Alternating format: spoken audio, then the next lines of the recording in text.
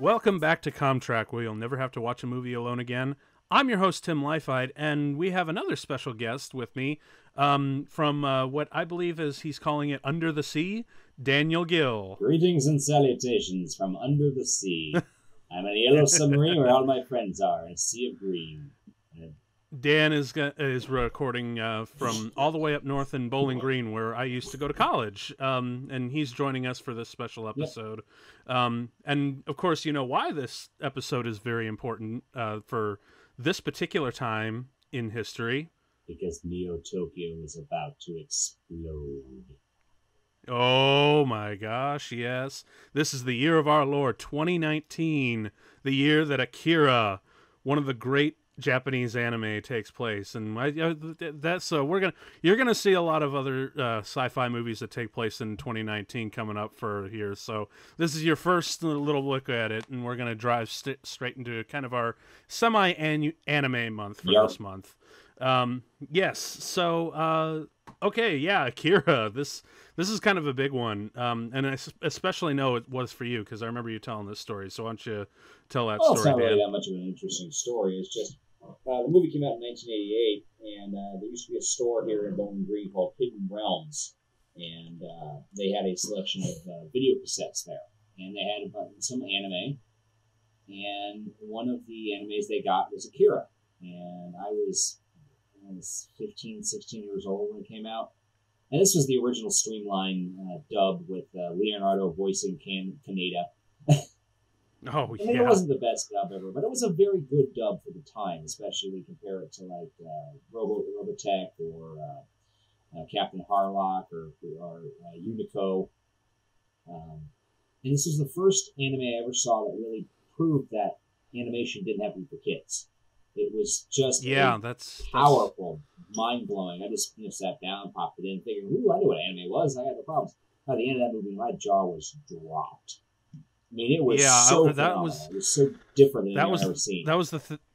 That was totally the thing that I took away from your first, when you were telling me about your first experience with this movie. Like, this is the movie that made me realize animation's not for kids, which is a wonderful illusion to shatter for anyone, because Lord knows it's kind of amazing how that's still around today, how that's still rampant.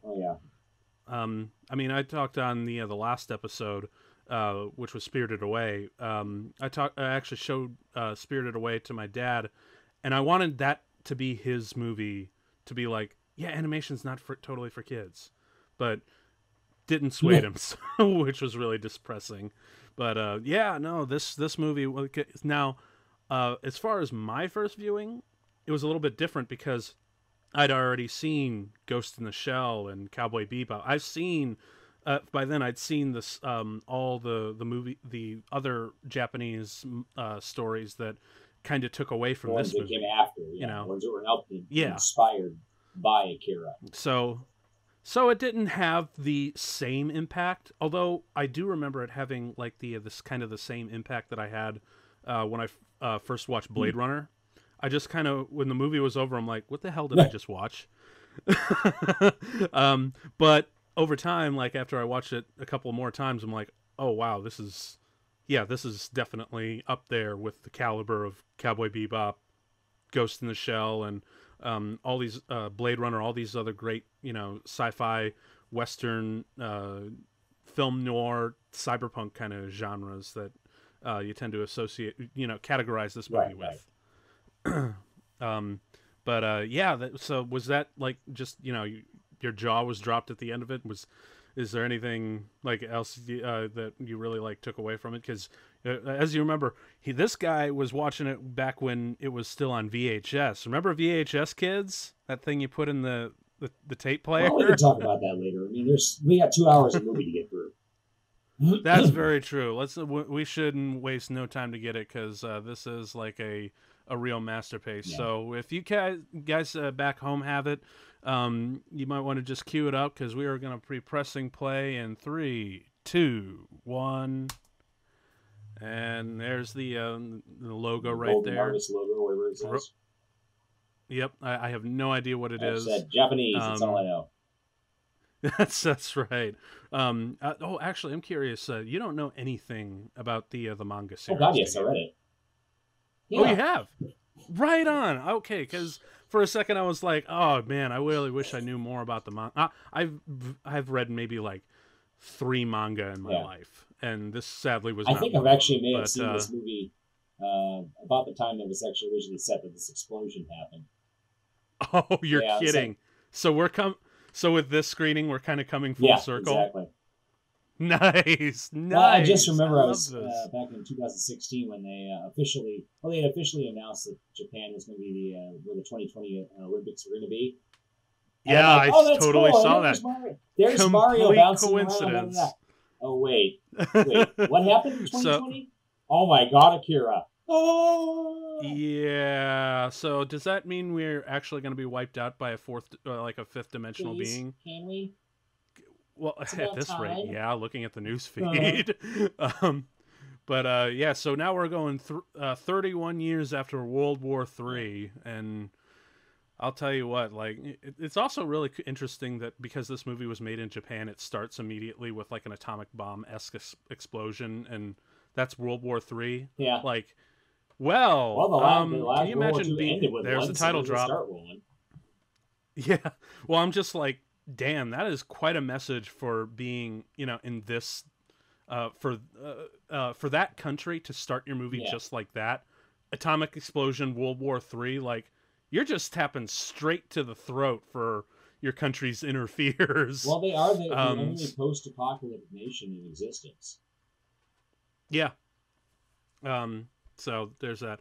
All right, so now we're in the bar. I really do love this underground bar, like with all the crazy neon. And oh yeah, here's like a little bit of an Easter egg that I know you'll appreciate that they put in. I don't know if this was like from the original Cells or if they westernized it after the Yeah. fact, but you can see Cream, Led Zeppelin, The Actually, Doors. those bands are really huge Yeah. over there. No, no Yeah, way. Led Right Zeppelin. on. Yeah, So Led it's kind of Zeppelin like had one of the most monumental playings at the Budokan in Japan. right Same thing with on. Beatles. Cheap Trick was huge. So this kind of Okay. music would still be very popular over there. Hell, it's still be popular over here because Okay. we're Ohio. We haven't even gotten out of the 70s yet. Well, I guess then again, is it still popular over there? Because again, this isn't the '80s anymore. We are now in I 2019, Neo believe there Tokyo. is still a market for it over there. I mean, there's still kind of a thriving rockabilly movement, and they still have Hmm. jazz bars. So, Yeah, well, that I know they're definitely huge in and jazz, I and really that's did. definitely due to I Cowboy adored this Bebop. little video I found on YouTube of a Japanese Celtic bar where a bunch of Japanese people are playing Irish music. This episode is brought to you by Canon. Yep. The stickers on Tetsuo. Tetsuo's Kaneda. bike is pretty good. Oh, Kaneda, that's right. I love that bike. I That's actually his bought bike. the Todd McFarlane Toys version of that. I didn't give it. I did. That's The right. thing is they actually made a Canada action figure with it. It came with the zapper gun that the laser uses at the end, but he can't sit on the bike. So Yeah. I'm like, what the fuck's the point? So I put Doctor Strange on him instead. Oh, you should have totally put Captain America. I didn't have a good like, Captain with it. America at the time. Oh, I could do that okay. now with my Captain I gotcha. America. Yeah, I was about to say because I've seen that shelf of Yeah. yours. All right, right away we're going into Neo Tokyo, like with all the crazy Blade Runner-esque neon going But also, on. just look at the animation. This was extreme quality for Japanese animation at the time. There are so many layers and so much detail to watching. You can actually remember that series on YouTube, Every Frame a Painting. This truly is actually, no, every frame as a painting. No, you're actually thinking of Nerd Writer. Okay, no, I'm thinking about the details, everything that's going on in the shots. Oh, okay, I see what you mean. As a fan of animation, looking in the backgrounds and seeing what's moving, what's not moving. Yes. Look at the way the light is coming up, the light trails, the soundtrack, that gorgeous, amazing soundtrack Yes. using synthesizers and primitive Japanese instruments. It's an amazing film. Yes, it is. Like I believe the director said he really wanted the Neo Tokyo to be its own character and almost be like the second protagonist to the movie, and it really shows, especially in this early sequence. Oh, most definitely. Where they're just racing through the streets because we've got the two rival gangs. Well, And just in the manga, one of the characters, the guy with the clown face, he's actually a main character later on. Oh, However, okay. they made this when the manga was not over yet. They actually commissioned the film to be made, and so Matsuhiro Otomo, the director and writer of director, animator, author of Akira, had to finish up him. That guy, he's actually more of a main character. Yeah. They had to finish up a lot of the ideas before he could finish in the manga for the film. So basically, they're almost like cameos. There's a couple of other ones up later in the film, and what happened is in the manga there were parts of this movie that Otomo was unhappy with, especially the ending. Mm-hmm. So he actually went back and changed what he wanted to. Same thing happened with Full Metal Alchemist. The manga was still going on when the first anime came out. So about halfway through the anime run, the story diverged amazingly, and then they did full. Oh, there's the famous slide. The very famous Akira slide. Sorry, I didn't want to interrupt. When it's just like Full Metal Alchemist Brotherhood. That's when they went back and actually followed the anime. Right on. It's really wonderful that I got an animation on here. Along with someone who's actually read the manga. I actually didn't know you read it. It's been a while, so this is awesome. A long time, so there's not as many details as I'd like to say. Hey, that's cool. Like, I mean, I'm welcome to just have anyone who knows a little bit more I've got about this. The entire series if you want to borrow. This is another really cool shot, like with the light trails and whatnot. Like, that's impossible to do in live action without like visual effects. Like, because you need to do long exposure for that sort of thing, and it just adds, I don't know, just like the most interesting real detail or hyper real kind of quality to it that gives it a real sense of style. I love this juxtaposition of this life or death situation cast against the television, which is showing dogs being happy, and then suddenly you see the dogs the violent guard dogs hunting them down. Yes, the characters. Yes, that's some really great A editing right there.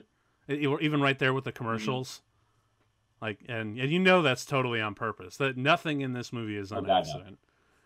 No. And you also mentioned like it's like a lot more detailed than most anime, and right away you can kind of see that because you know most people associate anime with being kind of cheap looking, and they're okay. And that's like yeah.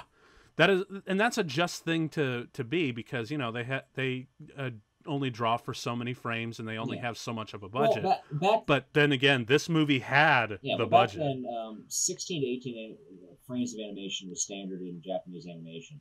I'm so old. We used to call it Japanimation. You want to piss off an anime fan or an otaku? You call it Japanimation. It's fun. Oh man! See, now we just lost like. Half our viewers, which is like all of the two that listen. No, but also this I believe was the first Japanese animated film that actually dubbed or cut the voice acting before the film. Because normally normally would just animate that, and that's one reason why a lot of anime from the 80s looks so silly because people were trying to set their voices to the lip movements on the screen. This was done differently, so it actually came out a lot better. Yes. Like, you could actually tell that these characters are very much performed rather than, you know, trying to sync up with something that's already been done. And it gives it a much more naturalistic feel. Look at all the characters in the background. They're moving. A lot of the other anime at the time, they would be static. But no, there is not everyone is moving. Everyone has a soul. Everyone has a purpose. It's wonderful. And even the elements are constantly moving. This moment right here is the part that really kind of messed me up for the rest of the movie. Oh, yeah. Like, this is truly disturbing. Also, I had no idea what the hell that kid was. Like, is it old? Is it a child? I mean, he sounds like a kid. He's the height of a kid, but the wrinkles and the skin tone, I'm like, what is going on? And then this shit happens when I'm like, damn. Yep. Damn, like, because I mean, granted, this, because you mentioned before, like, this was this the part where you realized, oh shit, this is so not for children? Yes, it was. I was like 15 years old, going, I don't think I should be watching this. See, the first time I realized animation couldn't be for kids was also similar to Japanimation, but it was because I was way into the Matrix, I was watching the Animatrix for the first time. Yeah, that was really good. Saw the second Renaissance, and I'm like, Jesus Christ, this is ridiculously intense. Like, I've never seen animated gore quite like that before. It was something completely different. Yeah, and then it's kind of the similar thing that I felt here when I was just like, Jesus. Yeah. And then we're cut to the other, what do they call these higher beings? I forget what they're called. It's been a while since I've remember watching this. It's been so long, so I haven't since watched it either. But they refer by number 25, 26, and 27. Okay. But they're basically just psychic kids. An Esper an Esper. That's what they're called. Okay. ESP thank you. Or ESPER Esper. Oh, that's. Do you think they stole that off of Blade Runner, like the Esper test? I don't know. I wouldn't be surprised. They might have. I mean, because Blade Runner was like 1983. This was 88. Yeah. So honestly, I would not be shocked if whenever Blade Runner got released in Japan, like the filmmakers of this will just watch that and we want to do something like that.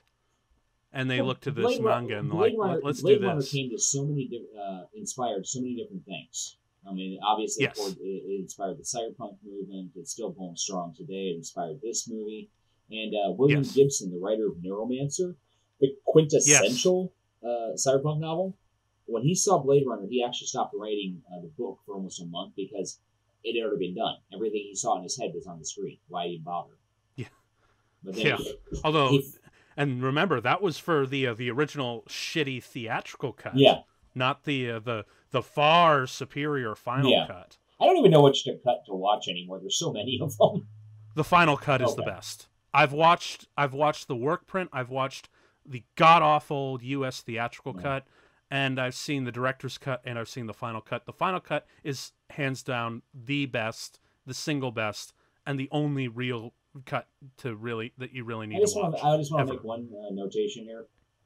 J.J. Abrams only wishes he could get lens flare like this film. That is so true. He would love to have light trails like that. Holy shit! Oh my god! Is that the name of your photography company? Is it because of this film? Yeah. Yes, it is. Yes, Light Trail Photography. That is my photography. Although it's not really. It's sort of based off of this. I mean, again, because that light shot where the tail lights move and away from the camera and that sort of thing, that is like probably my favorite shot in the movie. But I just wanted a brand name that has my initials. Okay. And I thought, and I did like a few. And I did a few experiments with photography back then, and with light trails and slow exposures and whatnot. So that seemed like a fit. You can find me on Instagram. Find him on Facebook. He's a really good photographer. He loves to work weddings. Why, thank you. But enough of ego stroking. Let's get back to the movie. So Tetsuo has just hit one of the psychics, and now he's going to be passed to his sort of thing. This is the one part that never really made any sense in the movie to me. Is how did Tetsuo become one of the Espers? Did they just randomly find out that he had the power? Because it's always confused me. That's one of the big mysteries of this movie. They really don't even talk about it that much in the manga either. It's just, I guess what they're trying to go through is that everyone has this potential inside them, but it's that so could be confusing. One way of looking at it. But what? So do you just have, in order to get it, you just have to hit one of them with a motorcycle? Apparently. It's weird, but you know what? Because this movie is so freaking... Oh, it's like 2001. 2001 doesn't make a lick of sense either, but you still watch it because it's a great movie. Oh, yeah, absolutely. But honestly, I think that's a great interpretation to look at. Like, everyone does have that potential. And you can just say that, Tetsuo somehow unlocked it. Maybe it was the fear maybe it was like the psychic fear that both of them felt. Like, I'm about to hit them, and he was thinking, I'm about to get hit. Yeah. And that psychic, instant along with the impact is what made it do it. Maybe that's it. Maybe it's total bullshit. Who knows? Interpret your own. That's the beauty of this movie. Yeah, definitely. But also, do you know what this movie also has a striking resemblance to that I actually watched last week just to kind of refresh myself? Did you ever see Max Landis's Chronicle? No, is that the one that basically about the kids that get superpowers? And yes, and it's all found footage. Look bad. Yes, because his home style's kind of fucked up. Yeah. If you watch that, you're like, I am constantly thinking of Akira, especially in the third act, because like he goes on a rampage and takes on the military police and like just gets stronger and stronger and stronger until he reaches like a breaking point.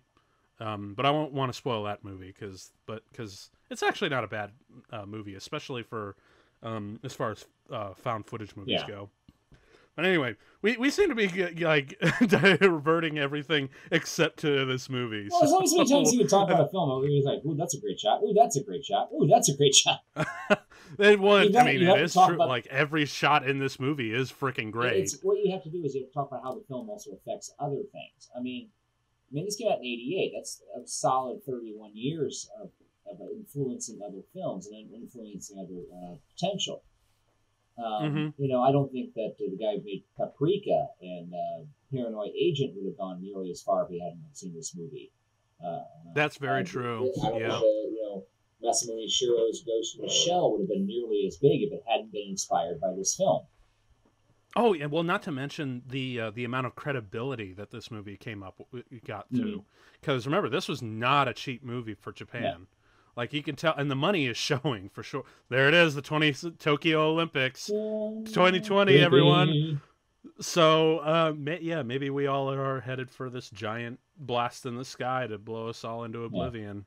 Which, at this point, wouldn't be so bad. Now, just let me know exactly what day it is so I can blow all my cash and do all the wrong things that I've been wanting to do. Now, one thing here is a scene where it actually shows that the disconnect between the teenagers and the adults. And I think that really works very well. The teenagers are rebellious, obviously, but the adults are just assholes to them. Yeah, and that's maybe a reflection on Japanese society. I don't know. The adults expect the teenagers to respect them, and the teenagers, reason to. And so this is a completely different thing. That's why there were a lot of motorcycle gangs in the 80s. That helped inspire this film. They had they called them a major crime wave of motorbike gangs. It was probably maybe 40 of them, but because they were changing the dichotomy of Japanese culture at the time, it scared a lot of people. And part of Matsuhiro Tomo's genius is to cast them as the heroes. Yes, that's actually a really interesting thing because it was literally like a counterculture point. And then here this is another really like big one, like where we have like terrorism and that terrorism abroad, which again that's another thing that makes this film like really scary and relevant. Because granted within the world of the film, Neo Tokyo is just like kind of a struggling utopia or dystopia. Yeah, it's weird. Like you could say it's a dystopia, but it's been rebuilt from the ground up to make it be the perfect city. But this movie shows the cracks underneath. Yes, absolutely. That I think the Nerd Writer also did another video on Ghost in the Shell, and he mentioned a professor whom I can't remember his name off the top of my head. But he called these kind of cities heterotopias, ones that were, built on old ground and revamped and torn down and renewed, and they have their flaws and their cracks, but they also have just their normal like goods, not necessarily their good sides, but their beauty. Yeah. It's a beautiful dystopia is the best way you can kind of describe the heterotopia, because it was just this idea of taking the old and the new and mix-matching them together to the point where it forms a new identity all its own. Now, I do love this scene coming up. I'll point out in just a moment. Because when I first saw this on VHS, I died laughing because it's such an out-of-nowhere moment. Oh, really? Yeah. It's been a while since I've seen this. They're chatting. He's trying to hit her up. She has no interest. Yes. You know, it's just like they're looking at the refugees and the protesters. Oh, there's her buddy. And he's like trying to act how cool he is because he's Canadian. He's got a pill on his back. And he's got an ego the size of a planet. Yeah. And she's like, "That's it." He's like, "Come on, baby, come on back. I didn't save you at all. Come on." Yeah, come on. Nope. And then he's cut off literally by the train, and she just pulls a Batman on him. Tell your name, you bitch. Boom. I lost it. I flat lost it when I saw that. You know, that's a problem with a lot of movies is that when they're dark and gritty, they forget to have the moments of comedy. I mean, yeah, it's dark comedy because you know a lot of people just died there, but which is why I'm actually really excited to see what Taika Waititi does when he's done with I don't Thor. want to see Akira. I do not want to see live action Akira. I really don't. No. I'm okay. All right. Jeez. Like, I'm open to the idea because like adaptations really excite me, especially when they're handed to like a really interesting artist. So I'm totally on board. Do I think it will be good? Maybe not. We're probably going to get another Ghost in the Shell and be totally disappointed, but only time will tell. Like, I mean, who knows? Something really quite magical and special might come out of it. And special, this was all hand drawn. This was not CGI. There was no CGI in this film. This was all technical drawings. Which, when you look at scenes like this, you're like, how the hell did they do that without computers? It was just flat amazing. Because, as a matter, I honestly feel like they took a lot of video reference on that sort of thing, especially the really multi-layered, complicated bits like the computers that you see there. Now this is a CGI effect. Oh, this is CGI. Yeah, that is a CGI effect. Okay. I always like, I always like the character. It may have been going to shock of number 26, I always liked the Colonel. The Colonel was a very interesting character, man. You know, he's a military man. He is a career dude, but he's not a bad guy. He's doing what he thinks is right for his country. Yeah, as I was about to say the same thing because like he's presented very much as like the guy who's really tough and just is trying to do his job, but he's not trying to like go out and he's not doing it in the case of many other archetypes of this kind of character. He knows that the means do not outweigh. Yeah, he's not doing it sadistically. He's not taking great pleasure in what he's doing. He's doing it because he has to, not because he wants to. And he will like avoid any kind of losses if he can. Exactly. Which is something you very rare don't get to see very often, especially in these types of characters. I mean, they're literally just trying to recover. At least it might be human, but or semi-human, depending on how you view the espers. Yeah. But they're just trying to get their experiments back. So, and oh my lord, look. Can you just like take a moment and appreciate those poor animators having to draw not just perspective but light? I mean, I took an animation class and we had to do the walk cycle, the infamous walk cycle that you have to every animator has to do. Like they have to draw a character and then cycle them walking, that just doing that it was a massive headache, so I can only imagine having to draw all these crazy perspectives. Do you imagine this is how weird angles? This is how the Japanese imagine the United States for their high schools. Possibly. Oh my no! Actually, with that coach there, definitely. Because remember, 1988, so this is around the time of Animal House and Revenge of the Nerds. Yeah. So. You can I can totally see them watching that. Like that's a weird science. Although it's crazy how many Western things that seem to be reflected in their version of what Neo Tokyo is.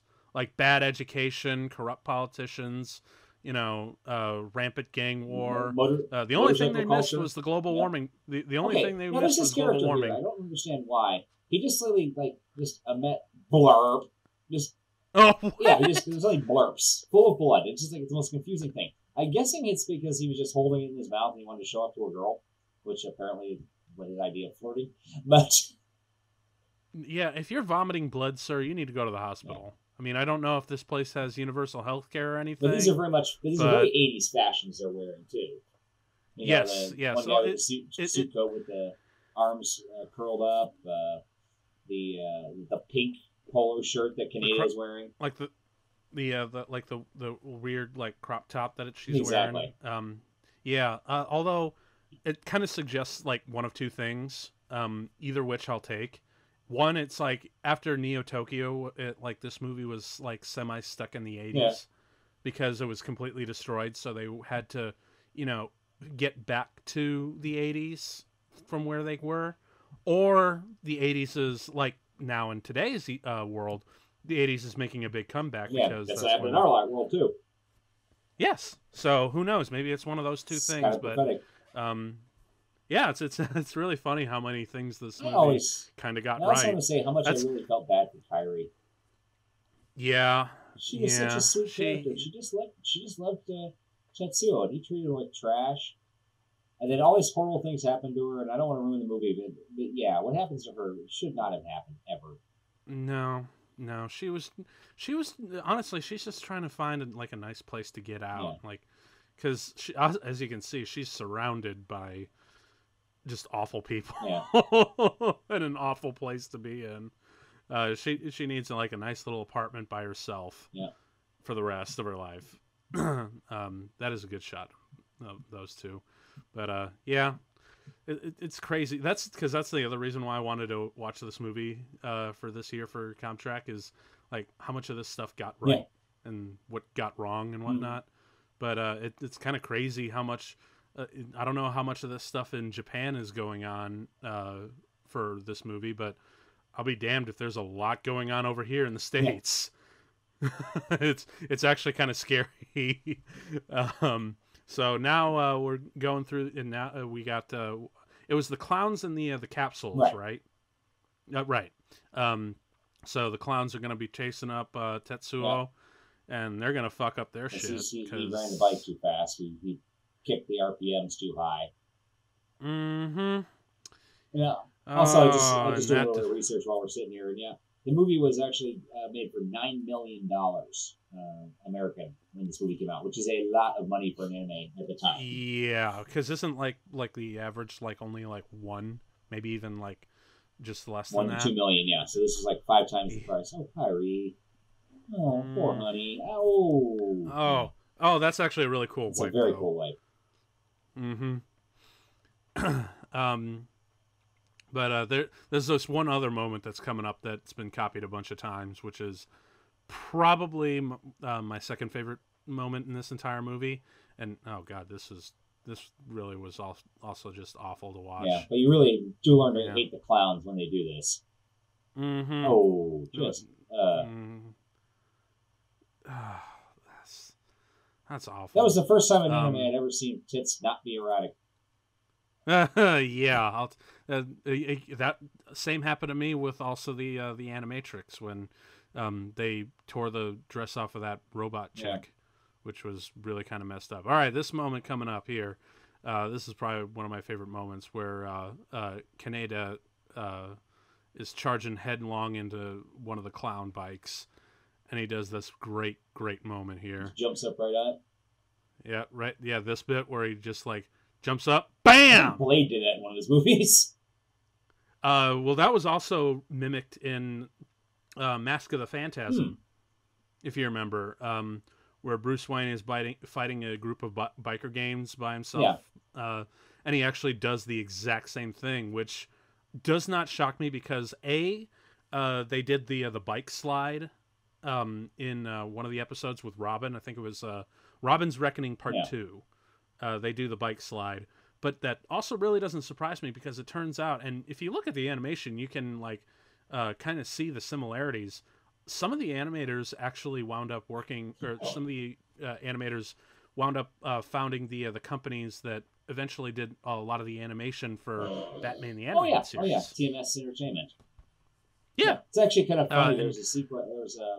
In one of the commentaries on the Batman Beyond Return of the Joker, I think it was the cut version because there were two different commentaries. One that was yes, I remember that. The uncut, and in the cut version, the directors and writer are talking about how they have the scene with the bicycle, or not the bike, the Batmobile or Batwing, I guess is what it was. The Batwing being chased by the lasers was very similar to the scene that happened here in Akira. And it was actually done by the same animator who was never happy with what he did at Akira, so he wanted to step it up a notch and do exactly what he thought it could have been done. So that's why that was such action-packed in the Batman Return of the Joker. That's cool. Oh, God, that's a great visual. God, it was an amazing visual. Especially that when they show him pantomime. Tries to put it back on. Yeah, that's great. And now this, where they do, like, the ghosting effect. I think only, like, part of it was hand-drawn and a little bit was done, like, in post and in the editing process. Yeah. Like, you know, some filters and whatnot to enhance it and whatnot. But either way, I don't think I've ever seen, like, the ghosting effect done quite like that in animation. No. Yeah, really cool stuff. But again, now, so this just is like Tetsuo's signature is like is moving at an alarming rate, and these guys are starting to like realize this guy is he's one of them now. We got to take him in for study and that sort of thing. And that is straight up Men in Black. Oh yeah. Like he is like an earpiece short of being Agent Smith. Yeah. There's the colonel, and the colonel's walking away. Yep. And they are gone, just gone. Although, did you notice when like Tetsuo was like crunched over? Did you notice like he was getting flashes, and those are like flashes to what's going to happen in the movie? Yeah. Yeah, that's really cool. There's a lot of amazing foreshadowing in this film. Oh, a lot of foreshadowing. In more ways than one. Like I said, a lot of shit that's going on in this movie is happening today, kids. It's kind of scary. Not gonna lie. But yeah, now they're just kind of contemplating on where they are, and they want to get try to figure out how to get Tetsuo back. And yeah, it's kind of scary to imagine, you know, like rebel kids out on the street suddenly get, you know, fifth dimensional powers. Like that really is got to be a scary thought. And again, if you haven't seen Chronicle, give that a check that out, because they really play around with that idea, but in a slightly more intimate way. Ooh. This is done on a more like epic scope with a more cyberpunk edge, whereas Chronicle is much more of like a teen movie that kind of plays with that concept, because it's, you know, it starts out like a normal teen movie and then it just evolves into this crazy superpower kind of thing going on. But again, it's not as epic as this. Oh, yeah. It's just handheld footage. Yeah. Where did Kaneda go? I missed that. He's wondering what's going on in the fight, so he's trying to keep track of the rebels. Yeah, the revolution is going on because, you know, Neo Tokyo is starting to burst from within, kind of like how we're bursting from within out here in the U.S., which is crazy. Although I'd say I would like to. I really wish I could say that it isn't as violent as it is here, but if you look at the stuff that's going on in Puerto Rico right now, and Hong Kong, yeah. Also, did you notice like the because I forgot to mention this earlier, but they also have profanity like "fuck you" written on the walls. Yeah. Not just there, but they also had it in the bar. Mm-hmm. Now, was that also in the original version, or did they actually touch that up for the American release? I'm not sure. No, I'm sure it was the original Japanese version as well. Oh, okay. Just because like English was common enough in Tokyo at the time that they felt they could use that. Definitely. Okay, I got you. All right, so now we're in the tunnels, and Tetsuo to the rescue, or Kaneda to the rescue. I'm sorry. You get those two mixed up. I do. It's really easy. Well, I mean, they are kind of like brothers. So. Geez, that was Jesus. Kind of freaked her out. Also, too. do Did you note? It's interesting, like how bright the blood was when she shot him, but then it's like a much dark and muddier thing as he slides in. It's almost like the brightness exaggerates that sort of thing. That's actually really something cool. Oh, yeah. I need to steal that for my next movie. Just make just when the person gets shot, their blood like needs cranberry juice or something, for God's sakes. like really red. Maybe play with light so it's a little bit more easy just cover them with Hawaiian Punch. Either that or just like strawberry jammed. Strawberry. Oh, that's gonna be a bitch to clean up afterwards. Yeah. All right, so wiping the blood off me in that one shot you made, and yes, I made the complaint about, man, there's so much blood in my bath. Never seen so much blood in my bathroom. And all my girlfriends were like, "Yes, we have." I'm like, "Oh, I stand corrected." Now, correct me if I'm wrong. This is a flashback to the 1988. This is the dream sequence. Original. Oh, it's a dream sequence. It's a dream sequence. So Teruo and Kaneda were born after 88. Oh, okay. So he's seeing Kaneda as a child, and he's having a dream sequence, and he's not sure what the hell's happening. Okay, the dream sequence in this movie really were trippy as fuck. Oh god, yes. I had nightmares about a couple of them. That goddamn teddy bear that's coming up. Oh, Jesus Christ! Right? Jesus Christ! The soundtrack's what got me. Yes, that's very true. I mean, a lot of people talk about how greatly animated this movie is, but most people really tend to overlook the sound. Oh no, the sound is fantastic. It's one of the most iconic soundtracks of all time. Yes, indeed, especially for the otaku in Japan. Yeah, that teddy bear. Like if anyone back home sleeps with one, might want to just stick his ass in the closet for tonight after watching this. Yeah. And then he stuffed cars, too. When he stuffed cars. Mm-hmm. Now, this... let's see. This Esper is number 27, I believe? Okay. And she's kind of... Oh, no, she's 25. She's 25. Oh, 25, okay. It's really easy to get. Okay, that's right. Yeah, that's right. I totally missed that. But she's kind of foretelling what's the destruction that's coming. That's going to be at the end of the movie. Yeah. So they kind of like Dr. Manhattan, where they can kind of see past, present, and future all simultaneously. Each of them have different powers. She's pre-cognitive. 26, I think, is the dude who was the guy who originally got kidnapped and tried to get out. He has telekinesis.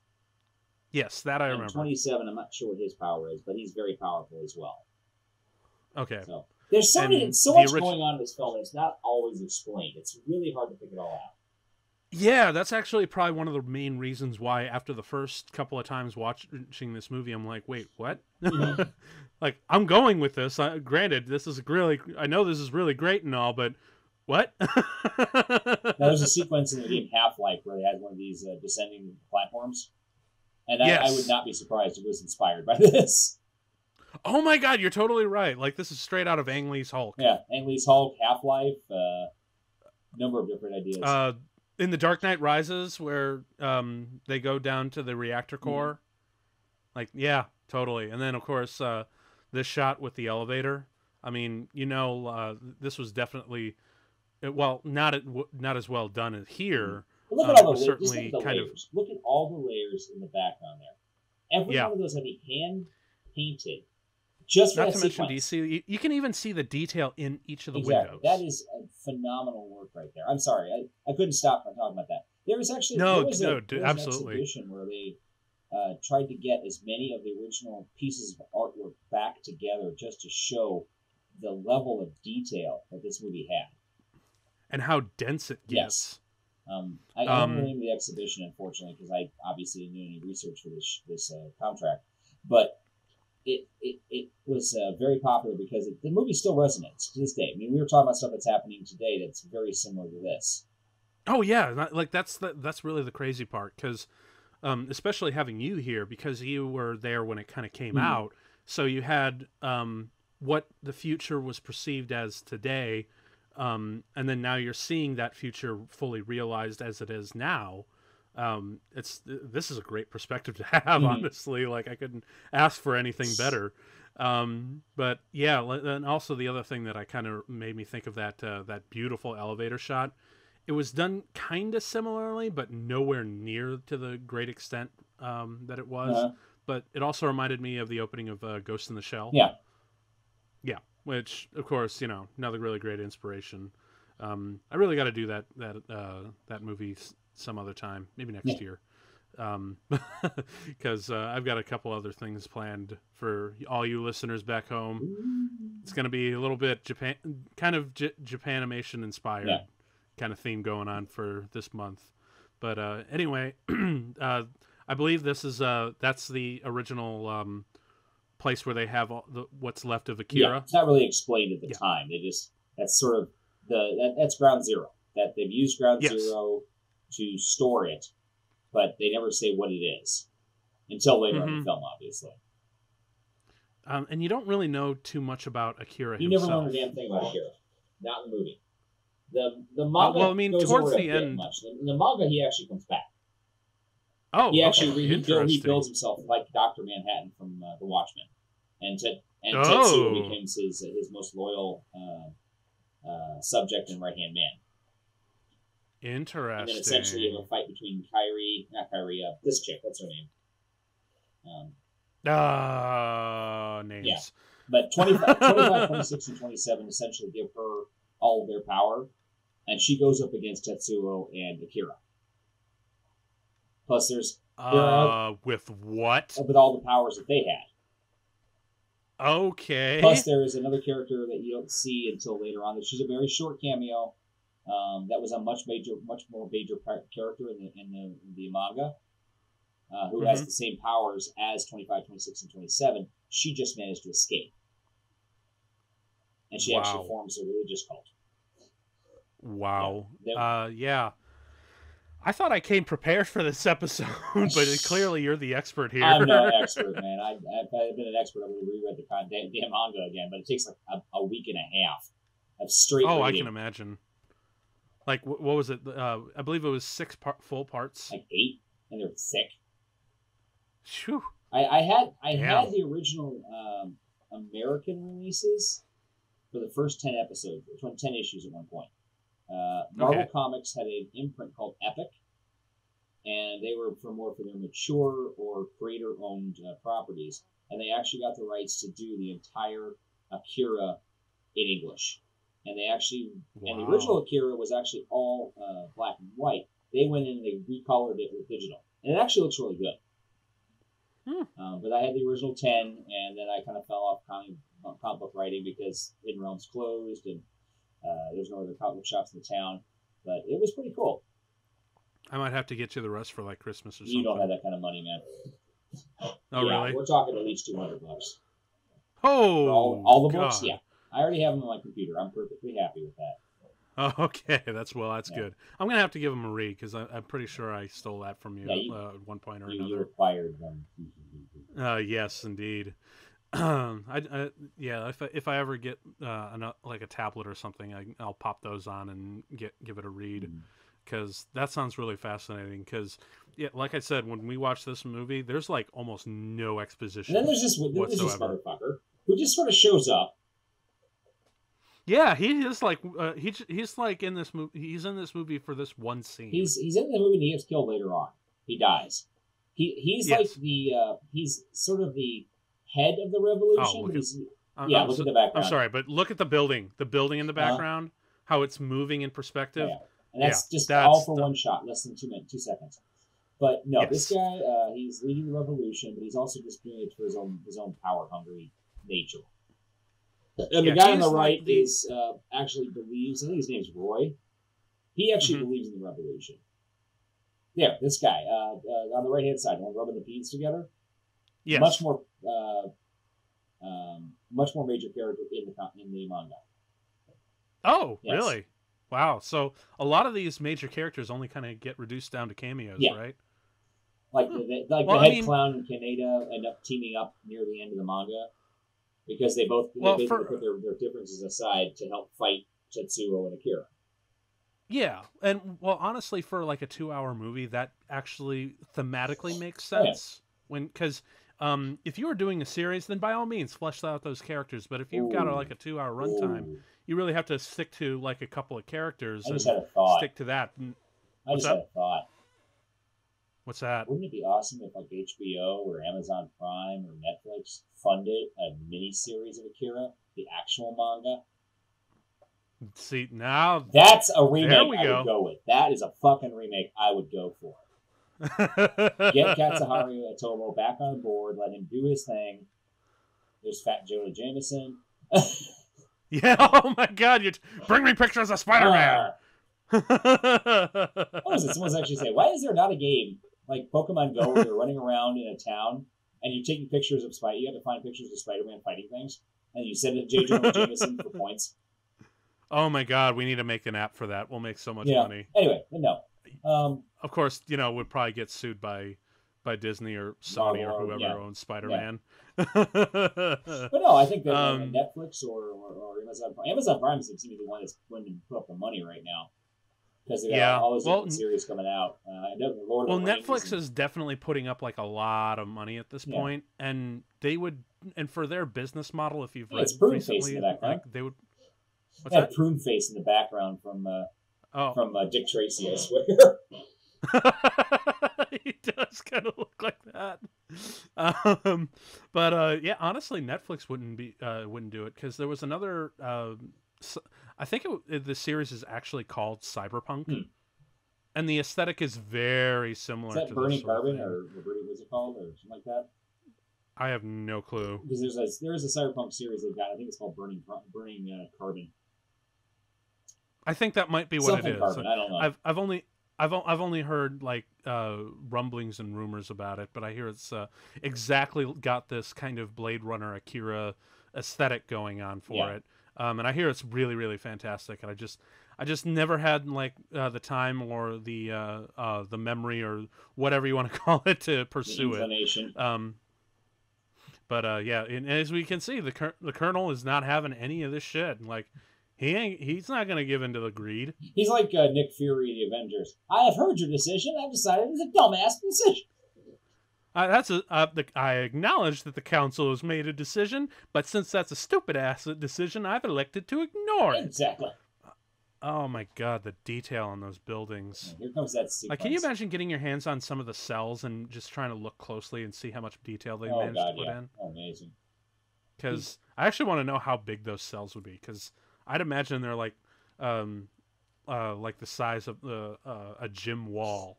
Well, the cells themselves are, the standard Disney size. 8.5 by 11, maybe a little larger. But no kidding. The backgrounds are a lot more detailed, and they are. Here's that stupid dream sequence that scared the shit out of me. Oh, I know. This is probably the craziest, weirdest part of the movie. Yeah. And for all the visuals that we've seen, that's going to be saying something. I don't even want to say anything. I just want to let people suffer through this. Well, I mean, what can you really say about it other than, like, did we just pop in Pink Floyd's The Wall by accident? Because it gets psychedelic, man. Oh my god, can you imagine watching just this sequence? Forget the rest of the movie, but just pop in this movie, fast forward to this, the dream sequence we're about to see, and drops all the shrooms. No, I don't want to imagine that. I don't. No. That's just a big old international sign for no. This is why I've never done hallucinogens. I know what my subconscious looks like. I do not want to read it while I can. I imagine it's going to look a lot like this. It depends on how bad my dreams are. Yeah. So here we go, where Tetsuo really starts to question his stand. This just nope. This is a nightmare I have had. Oh, no kidding. I was being stalked by a Raggedy Ann doll.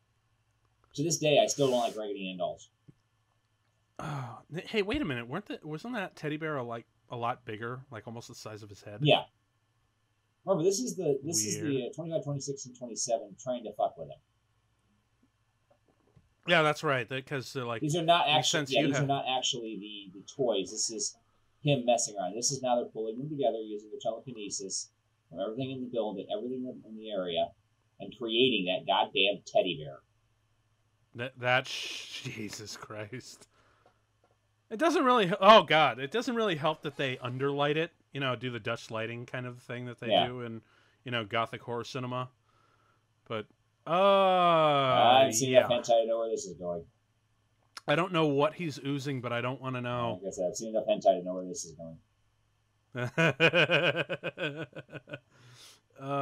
Just no. All the and then the Lego blocks are a really cool thing. Yeah. That's pretty, dude. I'm actually kind of surprised the Batman animators didn't rip off any of this for any of their Riddler sequences. They might have ripped it off of the Mad Hatter or Scarecrow. They might have, because look at all that cum. I think it's actually supposed to be milk, because that's what the kids drink. He says it right there. It's milk. The kids drink a lot of milk because they're kids. They're supposed to drink milk so they get big and strong, even though they don't because they're old Weizen prunes. Wasn't that extra, a thing that was extra reinforced in Japan? Yeah. Okay. Well, that's actually... There's a great series on YouTube called Japanology, which covers each episode covers a different aspect of Japanese culture. And they talk about how before Admiral Perry forced the opening of the Japanese shores, that they ate a lot of fish, vegetables, they didn't eat milk, anything like that. So when the Americans basically rolled in with their big guns and said, open up or fuck you, the Japanese wholeheartedly embraced a Western diet, which included milk. It also included... I know they're also big on root, especially Okinawa was big on root beer. Yeah, they're really big on root beer. They're big on whiskeys. They're big on fried chicken. They love fried chicken. Yeah. Now it's like a holiday thing for Christmas. It's actually a holiday for Christmas. But they're really huge into curry. Okay. Curry is massive in Japan, mostly because of the British Navy. It's a long story. It's not a story for this contract. Yeah, look at it. Google it, people, because there's so much wonderful culture to be discovered on the internet. I would love to go to Japan. Really, I would. First thing I would say to people is just travel there and find out this stuff in person, because that's the real way to do it. Unfortunately, though, not all of us can afford international flights. It's expensive unless you save up a lot of money. I got a buddy of mine over there. My friend, I can't remember his name. Yuki. Yeah, my friend Yuki. He is in Japan. And it was actually really fascinating to go to an anime con with him, because he was a student at BJSU for a couple of years, and he wanted to go to an anime con, see what the stupid fat Americans thought about Japan. And he was so uncomfortable. Oh, really? He's like looking around going, your country has completely fetishized a small portion of my culture. I mean, I love baseball. I love basketball. I that's what I get into. You guys are going after the weird shit that the otaku that hide in their rooms for weeks and then go after. Well, yeah. Really? We like it. We like weird. Yeah. But we're all, they're look, not all of us are weird. There are still idiots out there who tailgate and sit out for 3 hours for a baseball or a basketball or a football game. No, so we have them here. It's just you're in the wrong spot for it. Well, I meant that Yuki has been fun because every once in a while he contacts me. He teaches English in Japan now. It's his job. No kidding. Right and on. He uses Scooby-Doo to do it. Oh, what now? He uses Scooby-Doo. Scooby-Doo. No kidding. So every once in a while when he gets when they say far out man or some English phrase that he doesn't understand, he contacts me and I have to explain it to him. How do you explain groovy? I don't know. Okay, it means cool. It means nifty. God, this is a great shot too.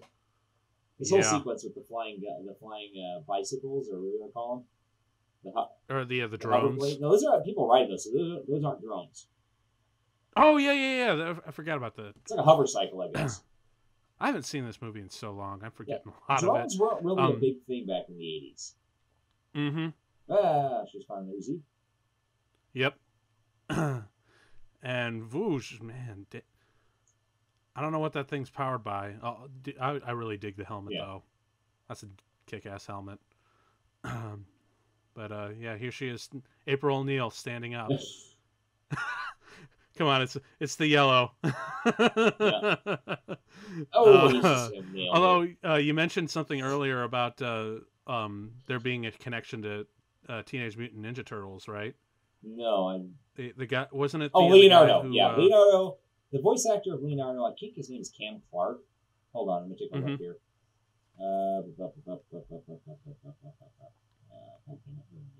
But yeah, he voices Leonardo on one of the TMNT animated series, of which, if I did my research, I don't know if it's the exact same series, but they also do the Cam Clark. Kaneda. Yeah, they also do the Kaneda Akira bike slide, which is I thought was kind of really funny. So now I believe, or at least the version that I'm watching is the 2001 like English dub re-release. Yeah. With the new sound, with the new 5.1 sound and whatnot. I was really surprised who directed this dub. Oh, really?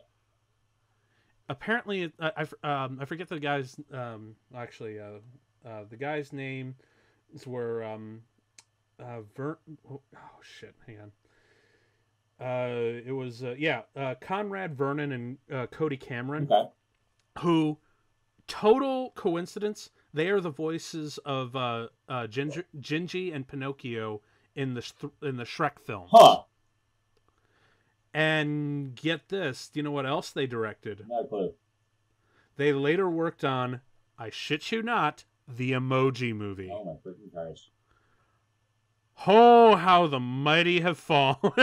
You know what? To go from Akira to that. One thing I have learned about a lot of actors and actresses in Hollywood, a lot of directors, you go where the money is. Yeah, you kind of do. You have to sell your dignity sometimes. I mean, what was it? Michael Caine won an Oscar the same year he starred in Jaws 4: The Revenge. That's so true. And he's like, I've never seen Jaws Revenge, but I've seen the house that bought it, and it is lovely. And Dennis Hopper, when he made Super Mario Brothers, the movie, that abysmal flick with John Leguizamo and Bob Hoskins. Bob Hoskins, yeah. His 5-year-old son said, Daddy, why did you make this movie? And Dennis Hopper says, oh, well, sweetheart, I wanted to make sure you had shoes. You can afford you good shoes. And his son looked him square in the eye and says, I don't need shoes that badly. So, yes, there is a lot of times when Patrick Stewart played a turd in the Emoji Movie. Yeah, that's very true. That's another really great case. King Lear. This is a man who's played, Ebenezer Scrooge. He is one of the most celebrated actors of the past generation, and he was in the Emoji Movie. So yeah, awards, knighthood, all those. And apparently, he had a great time doing it. He enjoyed himself. Mm-hmm. So the movies are going to suck sometimes. There are films when the movies you can't fix them in post. It just doesn't happen. You know this. No. Yes. Oh my God, that bear! Enough with the damn bear already. And that car, remember that? It actually reminds me of the cars from Brave Little Toaster. A little bit, yeah. That one I really do want to go in the compactor because Jesus fuck. I stopped watching the movie. I was just telling the story. Okay. Well, I'm just like looking at that car. I'm like, Jesus. Yeah. Just no. Now, correct me if I'm wrong, but the kid in the hover chair, he actually can't walk, can he? Okay. That's one of the reasons why he can't. Yeah. So he just kind of Professor X's around. Right. And now Tetsuo is starting to understand the power he has, and he has no control over it, but it's really cool. Like what you say with Chronicle. And a couple of other movies, like Hancock. Yes, that's another good one, a good example. There's a lot of tropes that this movie kind of invented. isn't there? Like, you know, the famous moment where like the superpowered being who doesn't quite know what's going on or whatnot is surrounded by it comes through it comes out of a breaks down a door, and then there's a bunch of men with guns, and he just goes through them like they're nothing. Yeah. Like you see that a lot in movies. Actually, I just for today for this movie, I also decided to check out the movie Lucy with Scarlett Johansson, Right. and wasn't as many similarities to this movie that I thought there would be, but still, like again, it still has that trope of, you know, the person with the exponential power walking through a door, and there's a bunch of guys with guns, and just walks through them like they're nothing. And also here, Tetsuo is really trying to up the ante on the power, and turns out he's standing his own against the three of them, which is really something to be said. And God, can you imagine being the Colonel walking in on this? Yeah. Being like, "You kids, cut that out." He's like, "You do realize you're talking to a being that is more powerful than a thermonuclear weapon right now, right?" That actually kind of takes a bit of balls, doesn't it? But as like the professors here is telling him, he's not fully matured yet. So, God, can you imagine if it wasn't a child who had this kind of power? He's basically having superhero puberty. Yeah, which I can kind of, you know, I wonder if Smallville did a lot of that, because I know that when they pitched that to the WB, that they said it was going to be Superman, but his puberty is superpowers. Huh. Yeah, which I always thought was a really interesting take on Superman. And interestingly enough, Tetsuo kind of dons his own Superman look when he gets the red cape going. That's true. Yeah. I wonder if that was. I really wonder if they were actually deliberately referencing Superman and that sort of thing. I'm like 90% there. I don't think they were referencing Superman. They were just referencing, you know, capes in general. I mean, there is something like the superhero iconography of the red cape. The iconography of just looking very strong and stalwart in a cape. Right. And then, oh shit, he just shattered the glass. Seriously, I'm actually kind of shocked they don't just trank him. Yeah. You know, because look, I know he has like telekinesis going on and whatnot, but shoot him with a dart for God's sakes. Yeah. Then again, with that much drugs he's been on in his life, that may be the reason why he's not reacting so well to the controlled drugs. I mean, honestly, here's the thing. I'm an ex-alcoholic. I'm a drunk. I'm an ex-drunk. You know, alcoholics go to meetings. But painkillers don't work very well on me because of this. My body is trained to deal with alcohol. And the same kind of pain-deadening properties alcohol does, so does things like aspirin, ibuprofen, and tramadol. They don't work very well on me because of this. Huh. So I'm thinking maybe the drugs, because he's been flying on all the street drugs, that the control drugs the kids use to help to protect their power aren't working on him as well. That might explain it. Oh man, see, this is so much more interesting now that I have this kind of perspective. You're making this episode like way better than it has any right to be. All right, so Kaneda finally got in to find Tetsuo and bust him out of here. Yeah, because he still sees Tetsuo as the kid he has to rescue. As he said. And Tetsuo is like, "Are you fucking kidding me?" And he's like, "Dude, you got some serious balls to break into this place." Just like, how? You don't have superpowers. How did you do that?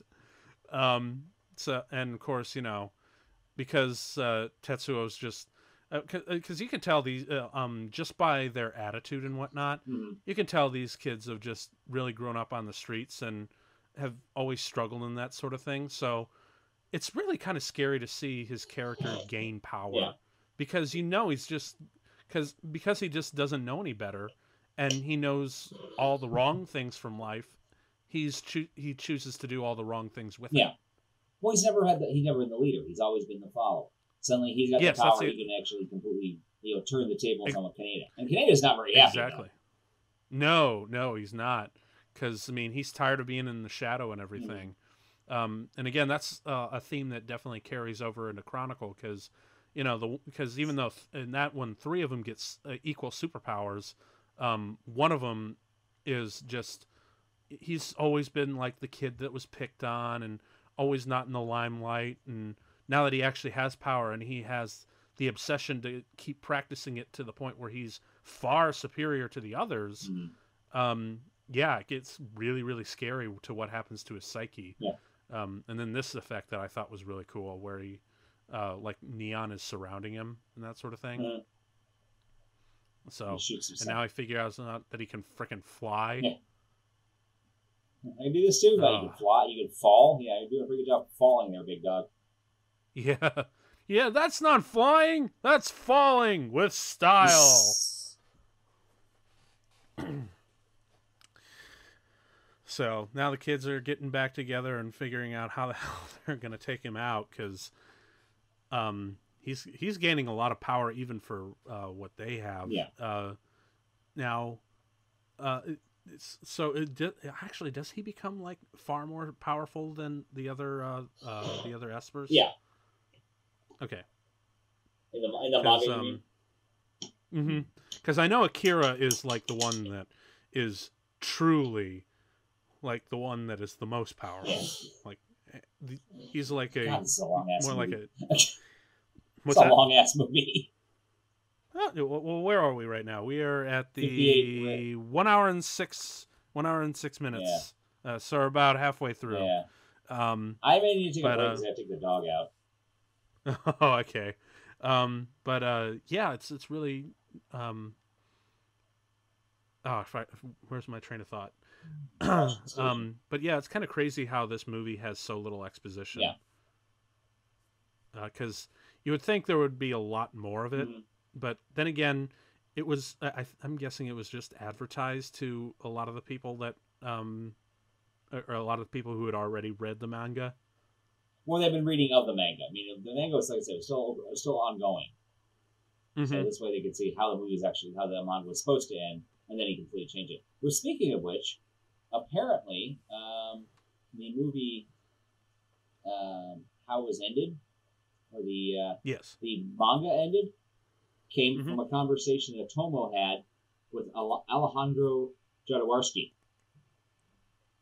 Get the hell out. He had great difficulty completing the manga. Otomo has stated the inspiration for its conclusion arose from a conversation had with Alejandro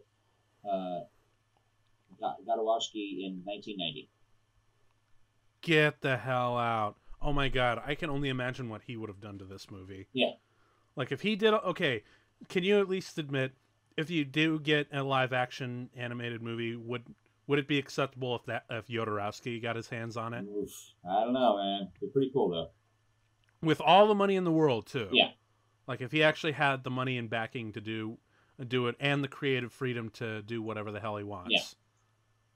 Because honestly, like I'm pretty sure it's going to be radically different, similar to what he's done on Dune, or what he had in mind for Dune anyway. Yeah. But honestly, even if it's radically different from the manga or the film or anything, I'm okay with that because so long as really you're just here to tell like a really great story, you know. I am gonna have to pause it for a minute, okay? Well, you just keep the movie rolling. I'll keep it okay, going. Cool. So no problem. I shall return. But anyway, yeah, because Dan back there has like the dog to take out. Yeah, I have a sweet puppy dog who's got her legs crossed and looking at me funny. Yep, don't want the dog to be doing the dance, especially for another full hour. Oh. But that dog is really cute, little chorizo, as I like to call it. So now we're back in the bar, and again, I really love the background design of this sort of thing, like the dirt and the grime and everything, just really fantastic. And of course, you know, they're still kind of in this little gang war between their two factions going on, and oh shit, yep, he's dead. So And of course, Tetsuo is just there. Jesus Christ, what that's a hell of a thing to run into. Take all the pills. Well, yeah, he killed him. Isn't that kind of obvious? I mean, he's kind of got his Gollum stance there.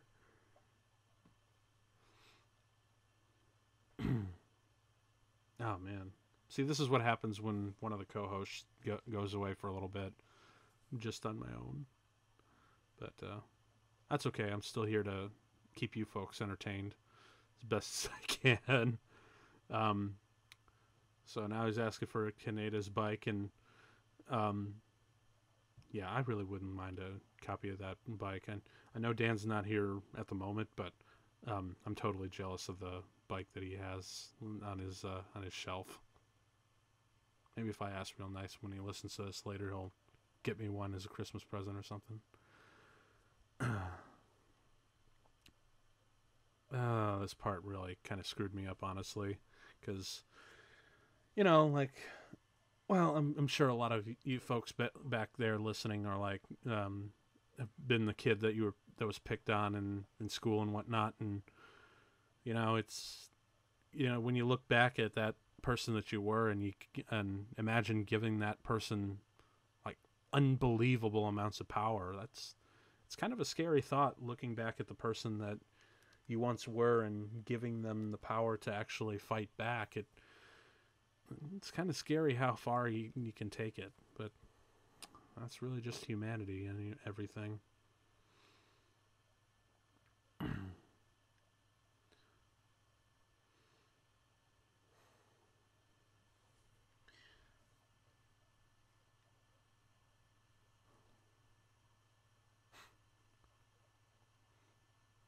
And I do like the little this little this little talk here about evolution.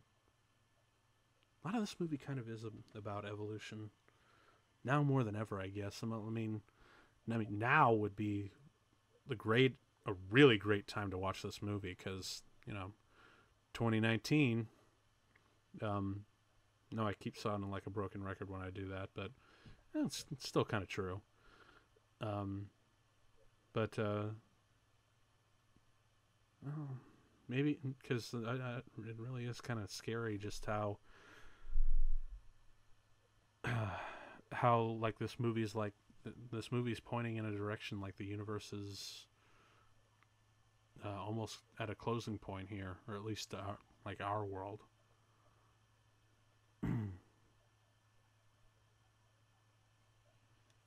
And Akira really is kind of like the epitome of like evolution. Oh, now that I think about it, because as you folks listened earlier before, I did watch Lucy earlier in the day, just to be like, I haven't really seen it, and so I decided to pop it in because I heard that there are a lot of, because it's Luke Benson's, and he's like the real comic guy. Like he did Fifth Element and Valerian, City of the Thousand Planets. And I decided to check that out because it's about another being that's evolving to something higher and higher. Although the way that they're presented is a lot different, obviously. I mean, spoilers for Lucy. I mean, if you want to check it out, she basically turns into a cosmic flash drive before before disappearing into nothing. Whereas this one is more like a superpowered showdown, and before turning into nothing. Although in Lucy they have like access to all her thoughts and knowledge and whatnot, and here he just kind of goes into another stasis of being of the universe. Almost kinda, but not really in the same way that ends how the ending of 2001 ends. It's kind of on the same nose, kind of. Oh man, the detail on the screens, man, it's nuts. a lot of these overhead shots with the city and whatnot just constantly make me think of Batman the Animated Series. Well, folks, whenever Dan decides to come back, I actually got to ask if they did the same sort of dark deco kind of thing with this movie. And if you don't know what dark deco is, dark deco is basically where the animators take a black piece of paper and then they paint on the light on it. So the shadows are just much deeper and richer and adds like a huge level of atmosphere. And it's really what gave Batman the Animated Series that look. But I'm watching this movie and I see a lot of backgrounds that feel like that dark deco style. I mean, maybe they drove over it and just really filled in these deep, rich blacks. Maybe they didn't. I don't know. Maybe that's where Bruce Timm and Alan Burnett, who worked on Batman, got the idea. I don't know. I'll have to look that up because, like we said before, a lot of this movie was done by the same animated or the company that was done by it. And oh shit, this is where they wrecked the bike. Oh, that beautiful bike gone up in smoke. I actually wonder if anyone's actually made that bike. It'd be freaking cool. Because I've seen the Ghost Rider bike for real. I've seen Captain America's. Oh, doing a little Jesus walk there. But I haven't seen the actual Akira bike in real life. Closest that's come to that was in Spielberg's Ready Player One that came out last year. They had Artemis race around on that in the opening sequence on Tetsuo's bike. And now I hear Dan is finally returned. So hi. Hello. So just kind of made me feel like, wow, this is exactly the reason why I never would do this show alone. Ever. I'm sorry. No, it's cool. Like, I get it. Like, you don't want the dog doing the dirty dance for more than an hour. Frankly, she had I a dump all day, so she had to do it finally. Yeah. But one of the things that I was just talking about is I noticed there was like a lot of night shots of Neo Tokyo and a lot of people being rounded up and whatnot. There were cute couple overhead helicopter shots, and you see some really great views of the city, and it just really reminded me of Batman the Animated Series. And I'm like, did they do the dark deco before the dark deco? Because that was definitely inspired by it. Because granted, I know that a lot of the movie was done by the same people who would eventually work on Batman. Well, I knew that the Batman was inspired very heavily by the Fleischer Studios' Superman in the 40s. Mm-hmm. And I would not be surprised if it was also heavily inspired by the visuals of Akira. Mm-hmm. Well, my point, the thing is, though, there were a couple of shots that felt so close to that that I'm wondering if they actually did do the dark deco technique. Like they actually drew it on dark paper, black paper in order to get those. I don't know. Like, would you know more about that, or not really, unfortunately? Okay, because some of them, I would not be surprised if they did. Yeah. Now also, you missed that the bike was destroyed. Yeah, which I'm actually kind of shocked that there isn't like a real life version of that bike lying around somewhere. Who's to say there's not? I've seen numerous of them. Oh, builders have made them. Go to Google and just type in real life Akira bike, you'll find it. Sweet, because I know it made an appearance in Ready Player One. Obviously. And that was the only one version of it that I've seen, but I haven't seen the actual one. See, now I'm gonna look it up and Google it and be like, "Can I get it, please? Yeah. Please." And then this is the sequence when you got Roy just had the leader of the revolution betray him. You saw what it actually was, and then we're going to see the craziness that's about to happen. Everyone's like, oh, Yep. What the heck's going on? Oh my God, there's actual violence. Yeah, we're about to. This is where Tetsuo is gonna come out and really fuck some shit up, man. Like this is the point where he unleashes his full attack This is the power. hero anti-hero stroll he's doing right there. Mm-hmm. It's really it's really nuts how like Tetsuo has become not just the antagonist, but he's also the protagonist. Mm-hmm. There's not a whole lot of movies that can really successfully do that. I really can't think of a whole lot of protagonist antagonist things off the top of my head. Well, I mean, although I can already honestly, now, Roy Batty in Blade Runner. He's an antagonist, but he's also the protagonist. He's trying to rescue. Yeah, well, I was just about like to say, I'm like, oh God, I'm eating my own words right now because I can already hear.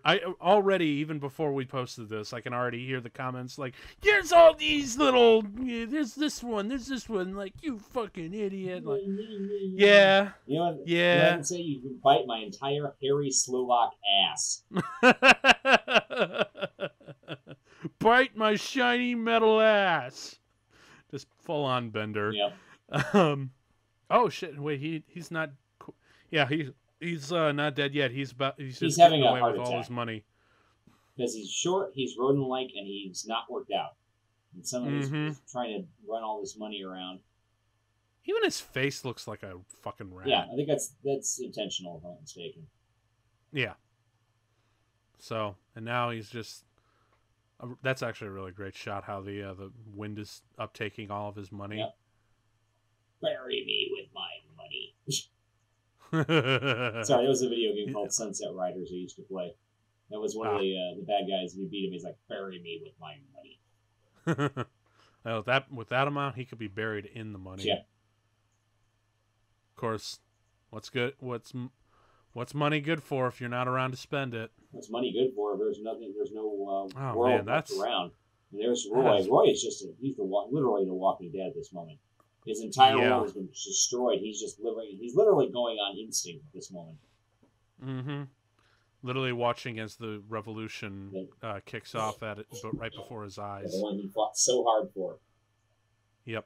And he discovered it's all for nothing. Mm-hmm. And so now, there's Kyrie. Yep.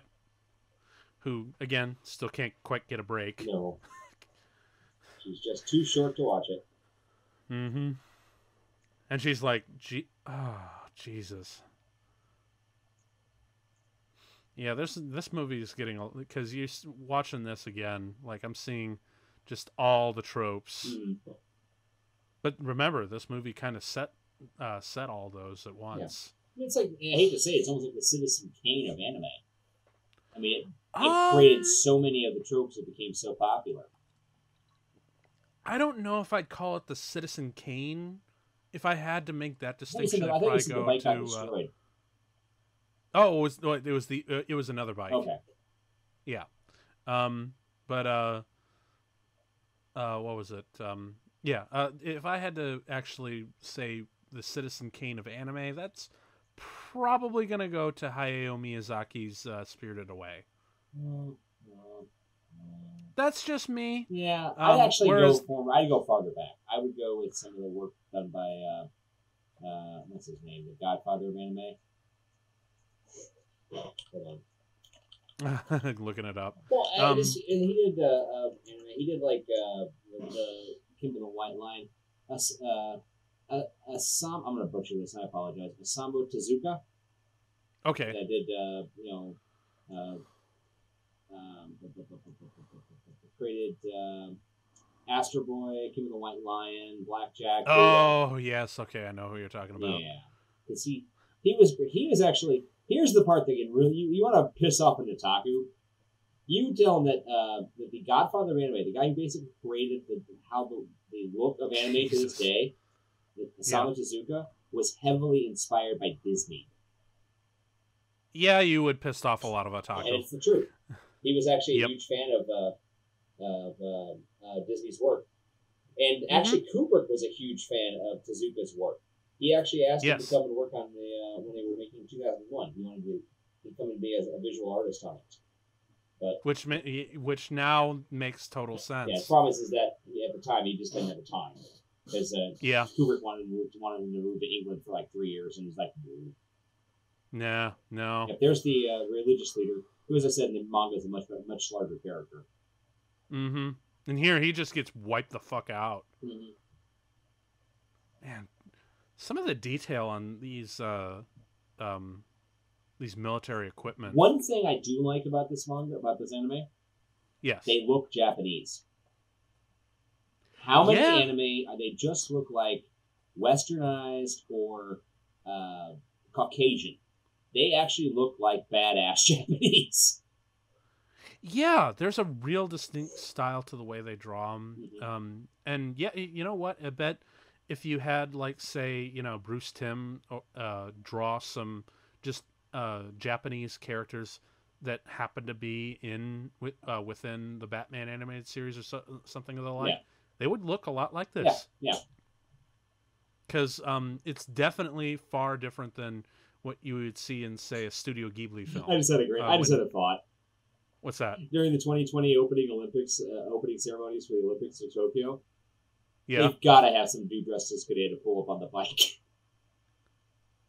They better. They friggin' better, because this is a little bit too perfect. Yeah. Just hell, even just like have a few Japanese tanks.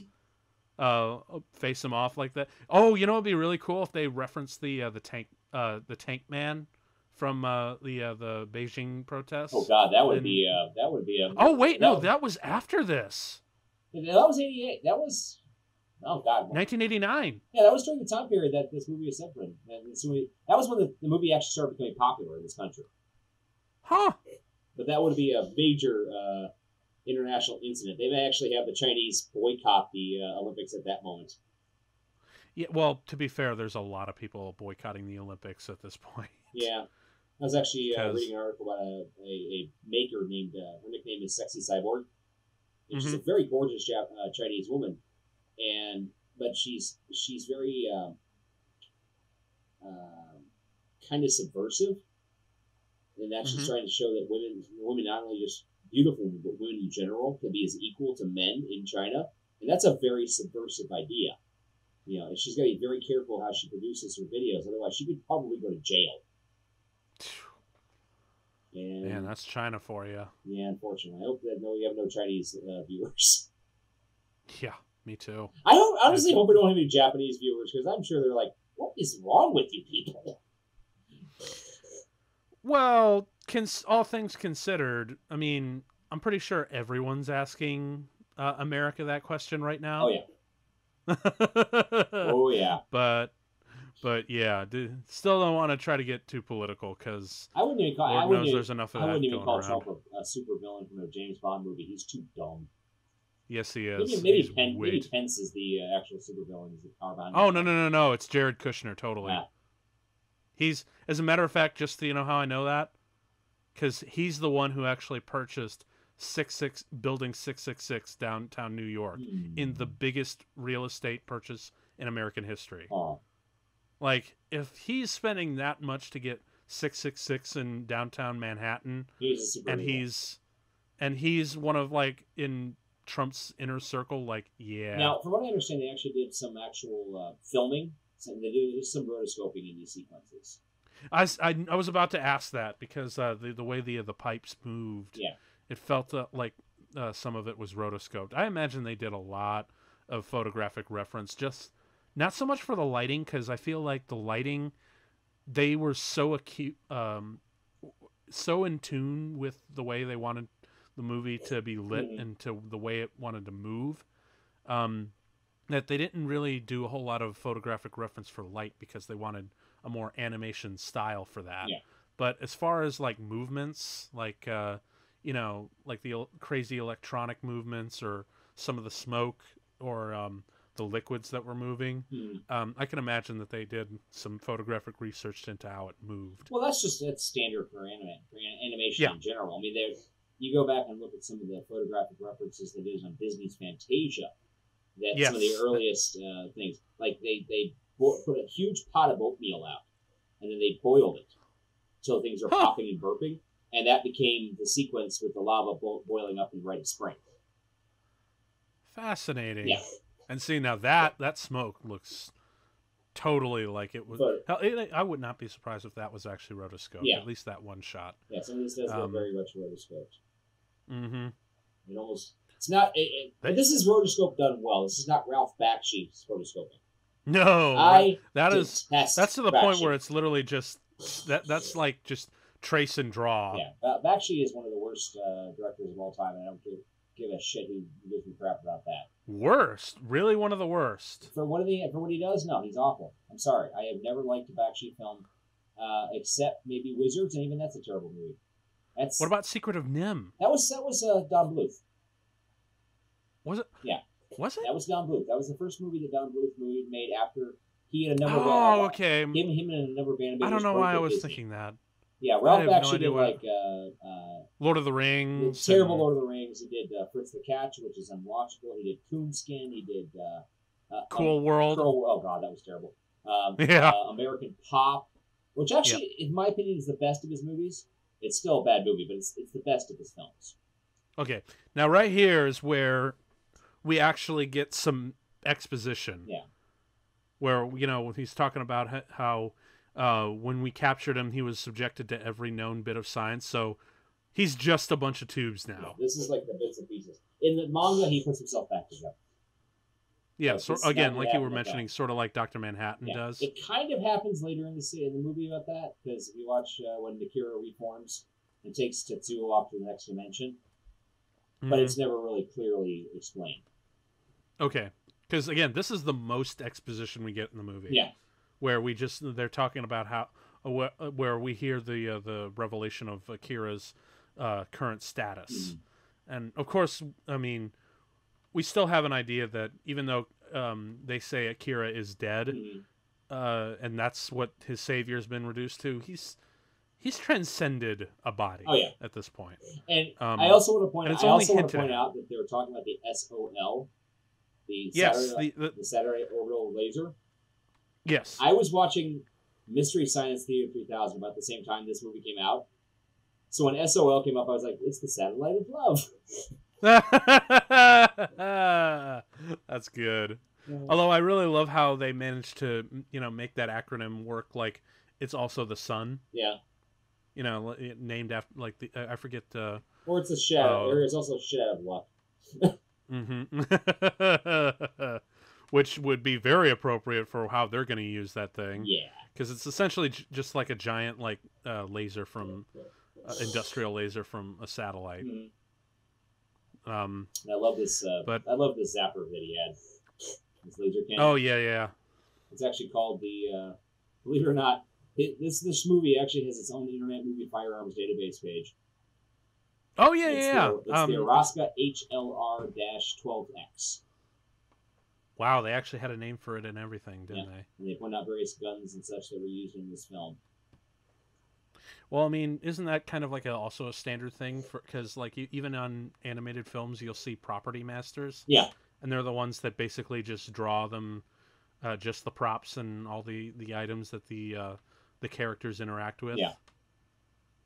Okay, cool. Yeah, it's amazing how it's amazing all the things that go into animation. Because you know what, animation ain't for kids, and if you haven't realized that by now watching this movie, then this movie is kind of, in my opinion, the culmination of the '80s adult animation boom. I mean, I'll take that. We had heavy metal, we had rock and roll, we had Star Chaser, the Legend of Korra, we had all the Miyazaki films of that time period, like Nausicaa, The Valley of the Wind, which was absolutely butchered by Orion into Warriors of the Wind. Which is another completely different story otherwise, because actually that's what set up when Miyazaki's films started being distributed in the United States by Disney. In his contract, he wrote there would be no cuts. He wanted. Oh yeah, we actually talked about that on the Spirited Away episode. How he sent the katana. Sent the katana with no cuts. We actually touched on that on the last episode in Spirited Away. That was funny as shit. Yeah, that's one of my favorite stories. Oh yeah. So yeah, now we have a final showdown between Tetsuo and Taneda, which is just as epic as you would think, man. Like two brothers, Yeah. on a final showdown, and he doesn't hesitate at all to shoot him. No. And he understands how dangerous Tetsuo was, and he also wants to, re-establish himself as the alpha male. Yeah, which is kind of dangerous considering who Tetsuo has become. Yeah. Just blew his arm off. Yeah. Oh yeah, his arm is gone. I forgot about. I missed that bit. Yeah. Some of this stuff was kind of presented a little bit weird because I kept forgetting because he obviously. Oh wait, no, his arm was not blown off. It's just he just tagged him. Right. So and now that light, I believe, is Akira. No, that's the Saul. Yeah, Saul is starting to charge up, and he hits him, and he's running out of power. Yep. Oh, and see, now I'm looking at the satellite because there's a lot of visual references that I'm seeing from Batman the Animated Series. Yeah. Because now I'm thinking of the satellite that Ra's al Ghul uses to like blow up all the Lazarus pits. Oh yeah. And it kind of looks like that. Just. It's like the laser the Joker absconds with in Return of the Joker. Okay. Mm-hmm. And here's the sequence. And here comes the SOL. There's this arm gone. It's really that's a really interesting like cinematic technique that like the impact or when you really want to exaggerate the pain. Yeah. You make the blood more bright and more striking as a color.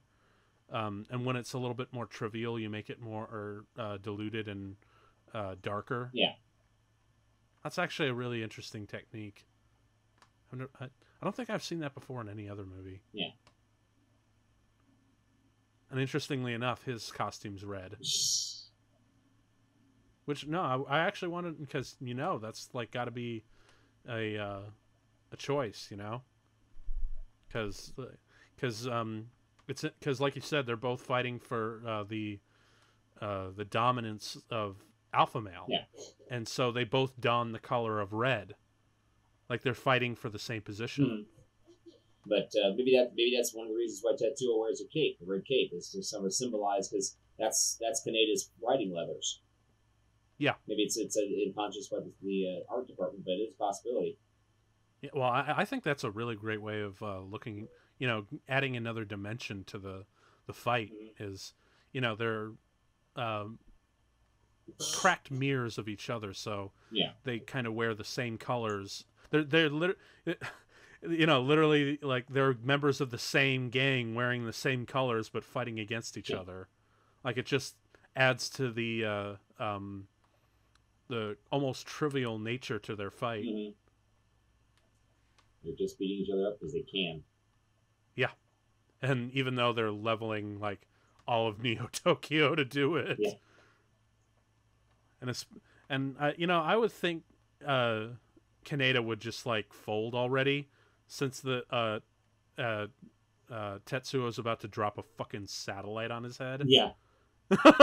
Like, if someone were, it's kind of like the Iron Man and Thanos rule. Yeah. Like when Thanos throws a moon at you, maybe it's best to stop now. Yeah. Yeah. Maybe it should just be like, nah, I'll let y'all have this one. I feel bye. Yeah, I always felt sorry for this little bike. Mm-hmm. The little bike just like, fuck it, I can't take this. Dude, that was the animation on that was so fucking cool. Mm-hmm. And then, of course, now the Espers have an idea of when he reaches a critical point, they wanted to reach out and to bring him to, I guess, the light side. Yeah. That's not really the way I want to put it in terms of light and dark, because This movie's a lot more nuanced than that. Oh, it's God, yes. It's much more nuanced. But I guess they're gonna show him like what the universe really is, Mm-hmm. and when he understands that, he realizes that all the stuff that he's doing is really trivial and pointless and stupid. Yeah. Another thing that's interesting is the professor. He looks at the Espers as almost like beloved pets, but at the same time, he would not be adverse to break them apart and see what makes them work. The Colonel does care about them. He cares about the younger Espers, and he does honestly want to stop Tetsuo.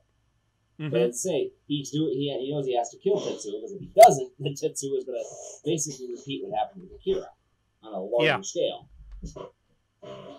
And it's kind of and if you can imagine like any Japanese military man going up, just imagine, let's like say the unthinkable happened, and think it happened, and the U.S. actually thinks about bombing Japan with nuclear weapons. Can you imagine what must be going through the mind of a Japanese military official? Yeah.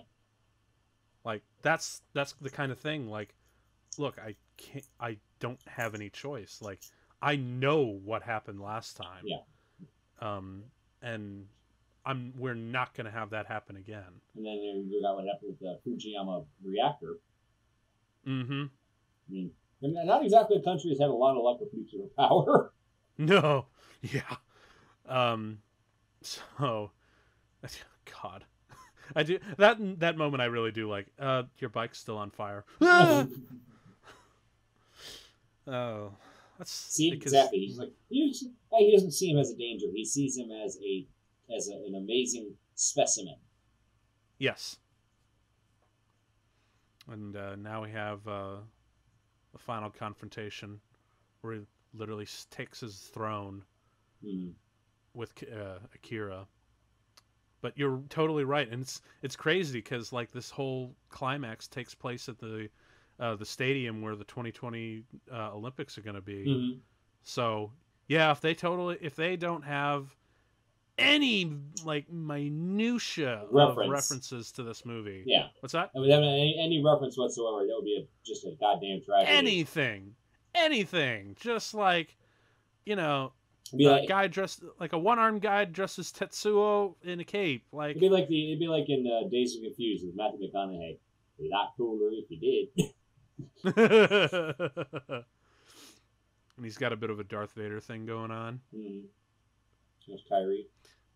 I wonder if that's another thing that they took away from Lucas, like, because Lucas always talked about in Star Wars how machinery and mechanical limbs were kind of the symbol of a loss of humanity.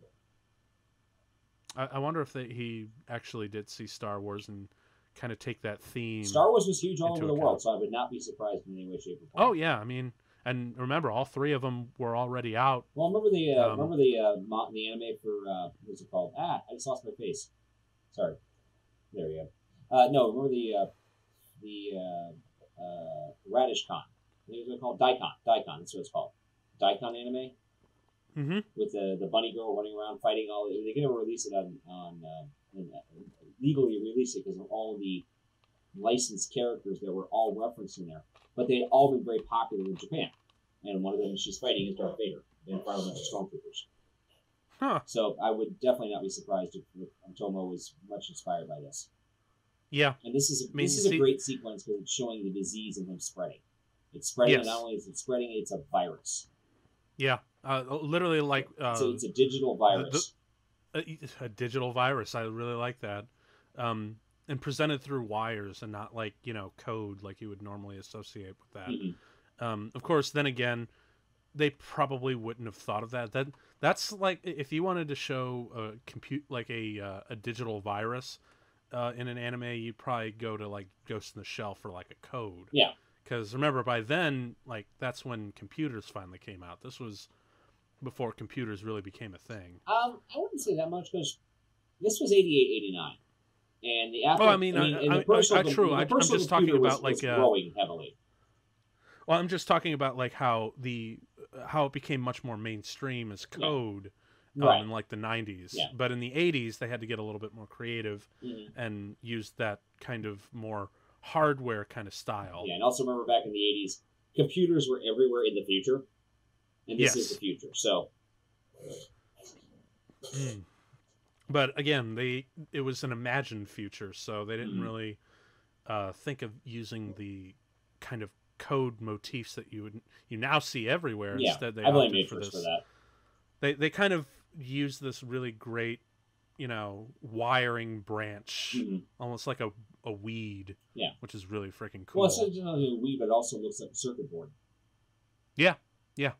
Although if they'd used a lot more angles and whatnot, that would have been really cool if they actually did like use very geometric shapes instead of more organic. Yeah. Maybe that's used to symbolize, or they just wanted to do something really cool with it. But now here comes like here comes the showdown. The great, or well, I don't know if it's really a showdown because we've already had our showdown. Yeah. But I like to think of this as the awakening. The denouement. Like when Tetsuo is finally reaching a critical mass, and the children, the elder or the Espers, they kind of guide him to a new plane of existence, a new reality. Well, no, not even just reality, existence, really, because he kind of becomes like this, eighth dimensional being or whatever. Yeah. That is some crazy animation. That's hand drawn, man. Like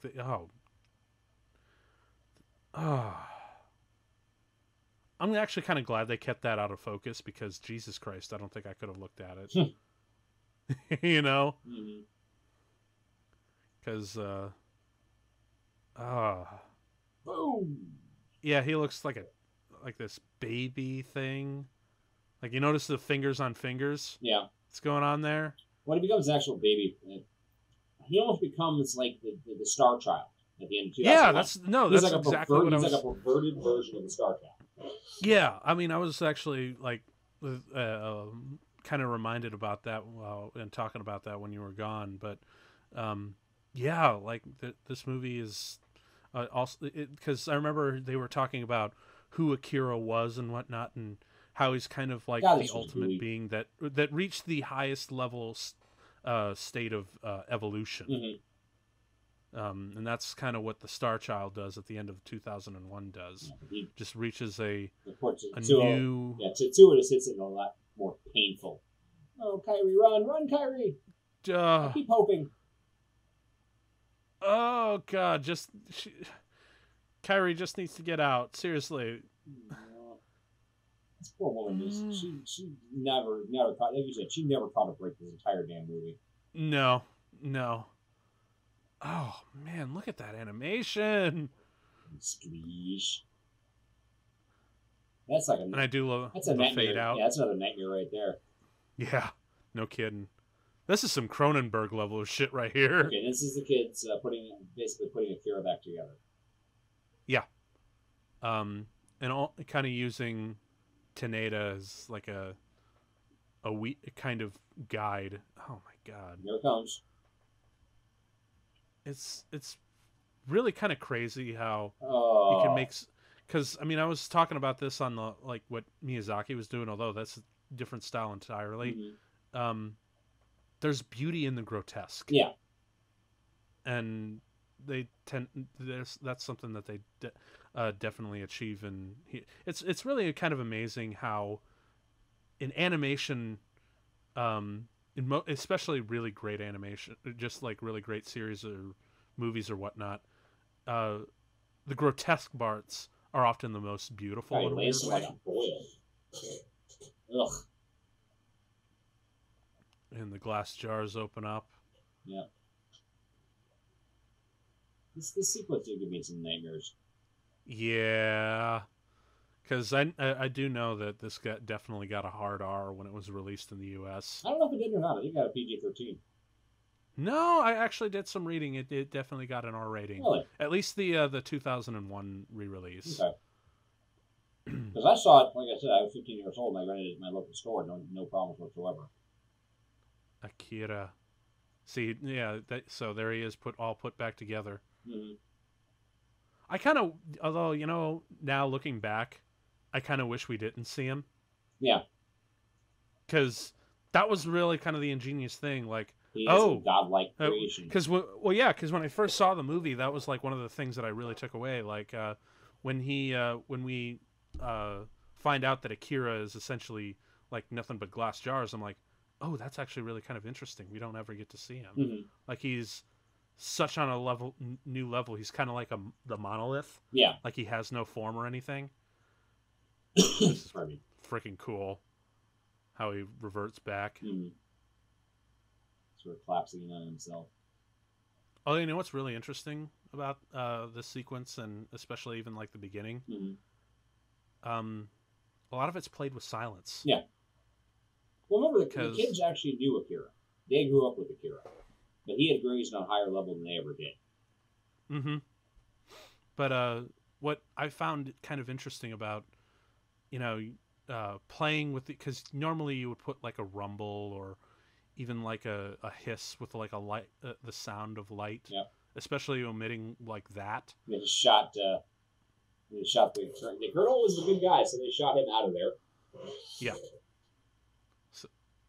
So now they're like, you think we can rescue him? And of course they decide to, because, I mean, if he went in, they're probably not going to come out. But possibly, if they work together, maybe their combined effort could save them. But yeah, a lot of this sequence, most of it's played in total silence, which is actually kind of cool. Like, when you see this muted, obviously we're watching, not like you folks back home, but your mind tends to make certain sounds like this, kind of sound as the buildings kind of go up, like a rumble, and you hear all the pieces going, but no, it's there's silence. It's a vacuum. Yeah. Which is really a great choice, because, if your state of existence or reality or perception or whatever is going to literally a cosmic scale, then you probably wouldn't hear anything, because the majority of what you're seeing is just space. Yeah. And there is no noise in space. Which, honestly, I find, like, isn't that interesting? It's like almost scientifically accurate. Yeah. Like, if someone were to go into a new level of existence like that, you would just be in the absence this of cocoon of silence. You'd be beyond your own five senses. Mm-hmm. And then, of course, we're going through Tetsuo's memories and his dreams and whatnot. Yeah. Oh. This actually kind of reminds me a little bit of the ending of Spider-Man Through the Multiverse. Or Into the Spider-Verse? Yeah. You're totally right, dude. Through all the different variations of realities. Yeah, you're totally right. That's fucking interesting. I didn't think about it like that. I just saw the movie, so it kind of reminded me. That is pretty cool. Although, to be fair, like, well, I mean, they had the Japanese anime, the Penny Parker, in there, so wouldn't be surprised if they decided, let's take all the psychedelic stuff that we've ever seen and throw it at this movie. Well, you do know who invented Penny Parker, right? And this movie was no exception, at all. You know who invented Penny Parker? Who is that? Gerard Way, the lead singer of My Chemical Romance. Get the fuck! Oh my god! Yep, he was one of the characters he created. Wow, I'm surprised he didn't ask to do a like a music number for that movie. Well, the bands broke up, so I'm not surprised. So they released. Well, I mean, you could still do like a solo project. Yeah. That's how it is. Okay, now we're meeting but at school. yeah, so now we're mixing between the two of Akira and these Esper's lives, and then we're going to look at Tetsuo and the lives of Tetsuo Kaneda. Yeah, because they're the ones that they're trying to return Kaneda back to our level of existence, because now I don't remember in the. I know that they basically treat them as children from their childhood up to now. Mm-hmm. But I don't remember if it's because their powers or not. If that's why they're so old looking. I don't remember that. I know there's some sort of explanation in the manga, but I can't remember what it was. Well, I got nothing. Yeah. But yeah, this whole sequence is just but yeah, now that I look at it, you're right. It totally is very reminiscent of Into the Spider-Verse. Yeah. And then we have this one final memory of him just connecting to him. Such a great movie. Actually, yeah, I really do love that look that he gives. It's because to me, like, because I mentioned this again last time on Spirited Away, children are really hard to get right. Yeah. Well, one of the things I love about this film is it's not overly exaggerated. You watch a lot of anime from the time period. There's a lot of wild takes and crazy posts and such. But this is actually, even though it has to work within its own twisted logic, it does look reasonable. Yes, like there's no Super Saiyan or crazy moments, or it does not abide by the laws of anime physics. Exactly, it abides by reality physics. Mm-hmm. It just has some fantastical elements. In some sequences. I mean, when Tornado's like tumbling through the rubble and shit. He probably should have broken something, but I'll give him that one. By the way, if any of you haven't read the anime laws of physics, Google it and hilarious. read them, and thank me later because they're freaking hilarious. Oh, God, they were amazing. But yeah, going towards the little bit of Stargate going on there, isn't it? Yeah, like I mean, not like the show, but like 2001 Stargate. Mm-hmm. I actually always wondered what that like little thing of light was. Oh, what little thing of light? The little piece of light that he was studying. Oh, yep. There goes either way. There goes the professor. Yep. He's about. And along with whatever's left of Neo Tokyo. Yeah. If this is what we're in for by the end of this year or next year. Yep. Well, God help us all. I mean, it's not that far, right? I mean, global warming can't do this. Right? Yeah. Right. I still have faith in science. I still think that science can fix things. There is, people working on very good carbon catchers, and they've also discovered that accidentally, that if they drop iron filings in the ocean, it builds up a bunch of microorganisms that actually soak up carbon. And when they die, it just sinks out in the ocean and doesn't escape. So there are techniques we can do to fix the Earth. We've just got to be allowed to do them. And to get started, like, right now. Yeah, and there's a lot of climate change deniers who have a lot of money who don't want to see us, rock the boat. Mm-hmm. Because, actually, remember a couple years back when the 2012 Olympics were going, and we all thought that the world was going to end 2012. Yeah.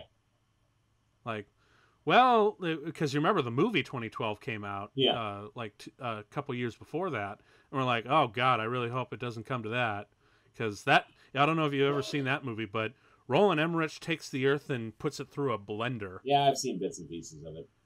It's okay. I'm kind of I find his films a bit of a guilty pleasure, and 2012 is no exception. If you're just in for a really fun, like, blow shit up, like a global destruction disaster movie, yeah, you're gonna get a really good movie. Yeah. If you're in for a popcorn movie, then that's a good one for you.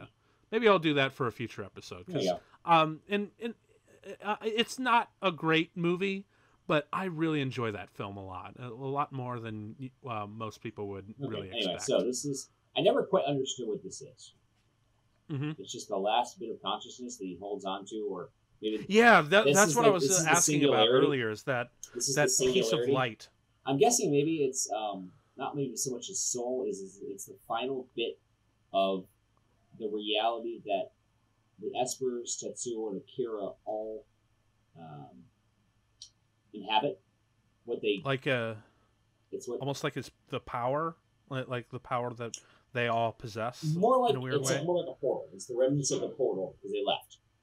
Oh, okay, so it's right on. Yeah, that's what I'm thinking it is anyway. And so they're just like, maybe we'll see Tetsuo one day again. Yep. And then this is the bit again, played with total silence. Yeah. And it's got this crazy Stargate kind of thing going on. Yeah. And see, that's straight up Kubrick. Mm-hmm. And then again, total Yeah, silence. you got the sun bursting through. And then the music comes up and a little bit of the rubble. Actually, did you notice that the rubble there, it's the same kind of rubble that we saw earlier, but now it's just going in reverse? Yeah. Yeah, that's cool. And we're traversing through the universe. Oh, the poor credits bike. roll. The poor bike. Yeah. And they just showed off because his bike's in great condition. My God, it's full of stars. But yeah, and then we have the great music to close the movie. Mm-hmm.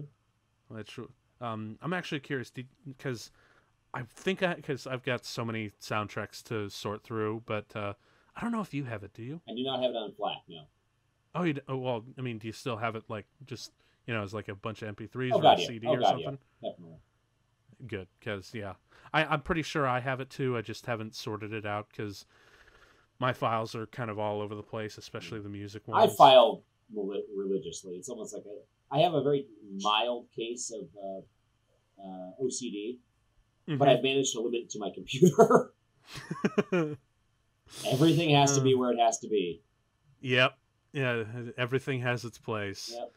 But amazing film. But yeah, folks. I mean, there's nothing else to say, really. I mean, we talked this movie to death. Yeah. Well, it's still a movie worth talking about because, like I said, this is the year of our Lord, 2019. Yeah. And it's really kind of scary how much they got right. Before we end, though, I want to say about an anime is the only film I've ever been punched over. And it was Princess... Okay, please tell this story. Because I don't think I've heard this story. Okay. I went... Back in, 99 or 2000, Princess Mononoke had just come out. I went with my girlfriend at the time. We saw it. It was amazing. And I went to... I was still in college, so it must have been 2000. Okay. And I was in my writing course. The teacher asked us what we did that weekend. No, it was 99. It was 99 because I was with my girlfriend and we hadn't broken up in 2000 yet. Long story. Anyway, so went to class. Teacher asked us what we did on the weekend. I said I saw this amazing animated movie called Princess Mononoke. So a couple days later, I'm back in class. One of the girls who I kind of knew walked up and cold cocked my ass. Why? And she glares at me and says, I took my 4-year-old niece to that movie because it was animated. It's your fault. This is why animation can be for adults. She is of the opinion that all animation should be for children. And I'm like, are you joking? Did you not read the PG-13? And she basically wrote me a new one because it's a cartoon. It should be not violent, not so. This was horrible. I'm like, it was a fucking amazing movie. Is what it was. Yeah. It's your fault for not reading the reviews, for not reading up on any of the rating. It still blows my mind that people think that animated movies are only for children because I don't understand that or that comics are just for children. Yeah. People still have that mentality because people say comics and they think, oh, Biff Bam Pow and ridiculous. It's just wrong. As a matter of fact, comics today are more for adults than kids nowadays. Yeah. And even you could argue that with animation. Well, also kids are growing up a lot faster than we did when I was a kid. That's very true. We have a lot more access to porn than we did in the 80s. I know you've told horror stories about that. I didn't have no fancy internet to get my porn when I was a kid. I had to sneak into my dad's sock drawer. Or I had to go to a local newsstand and hide it under my coat and run. And if you really got desperate, there was always the Sears catalog. I'm not joking. It's true. I jacked off to the cover of Dazzler #1 because you could see her nipple underneath the Lycra.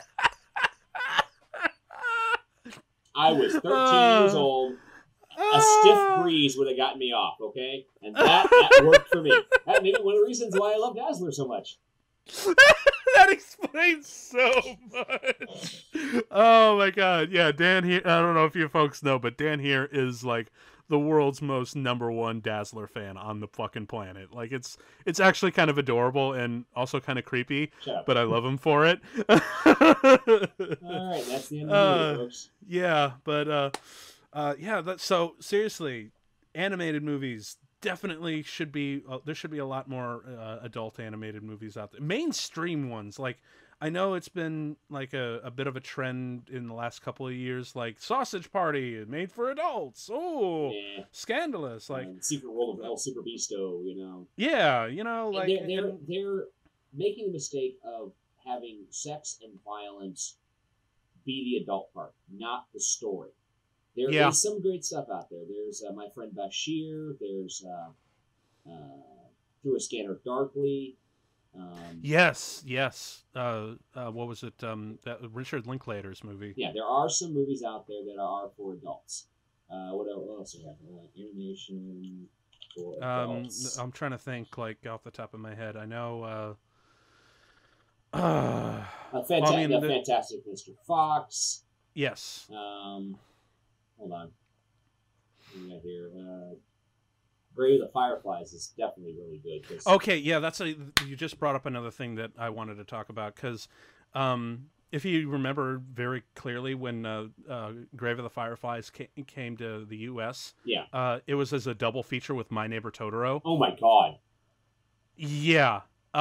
So can you imagine that? Because I was about to say, when you got cuckolded by that lady, I'm like, wow, at least she didn't go see Grave of the Fireflies. Yeah, I made the mistake of renting Grave of the Fireflies after seeing Akira. I was like 16 years old. I'm like, oh, another anime. It's for adults. That's great. I have never wanted to slit my own wrists more.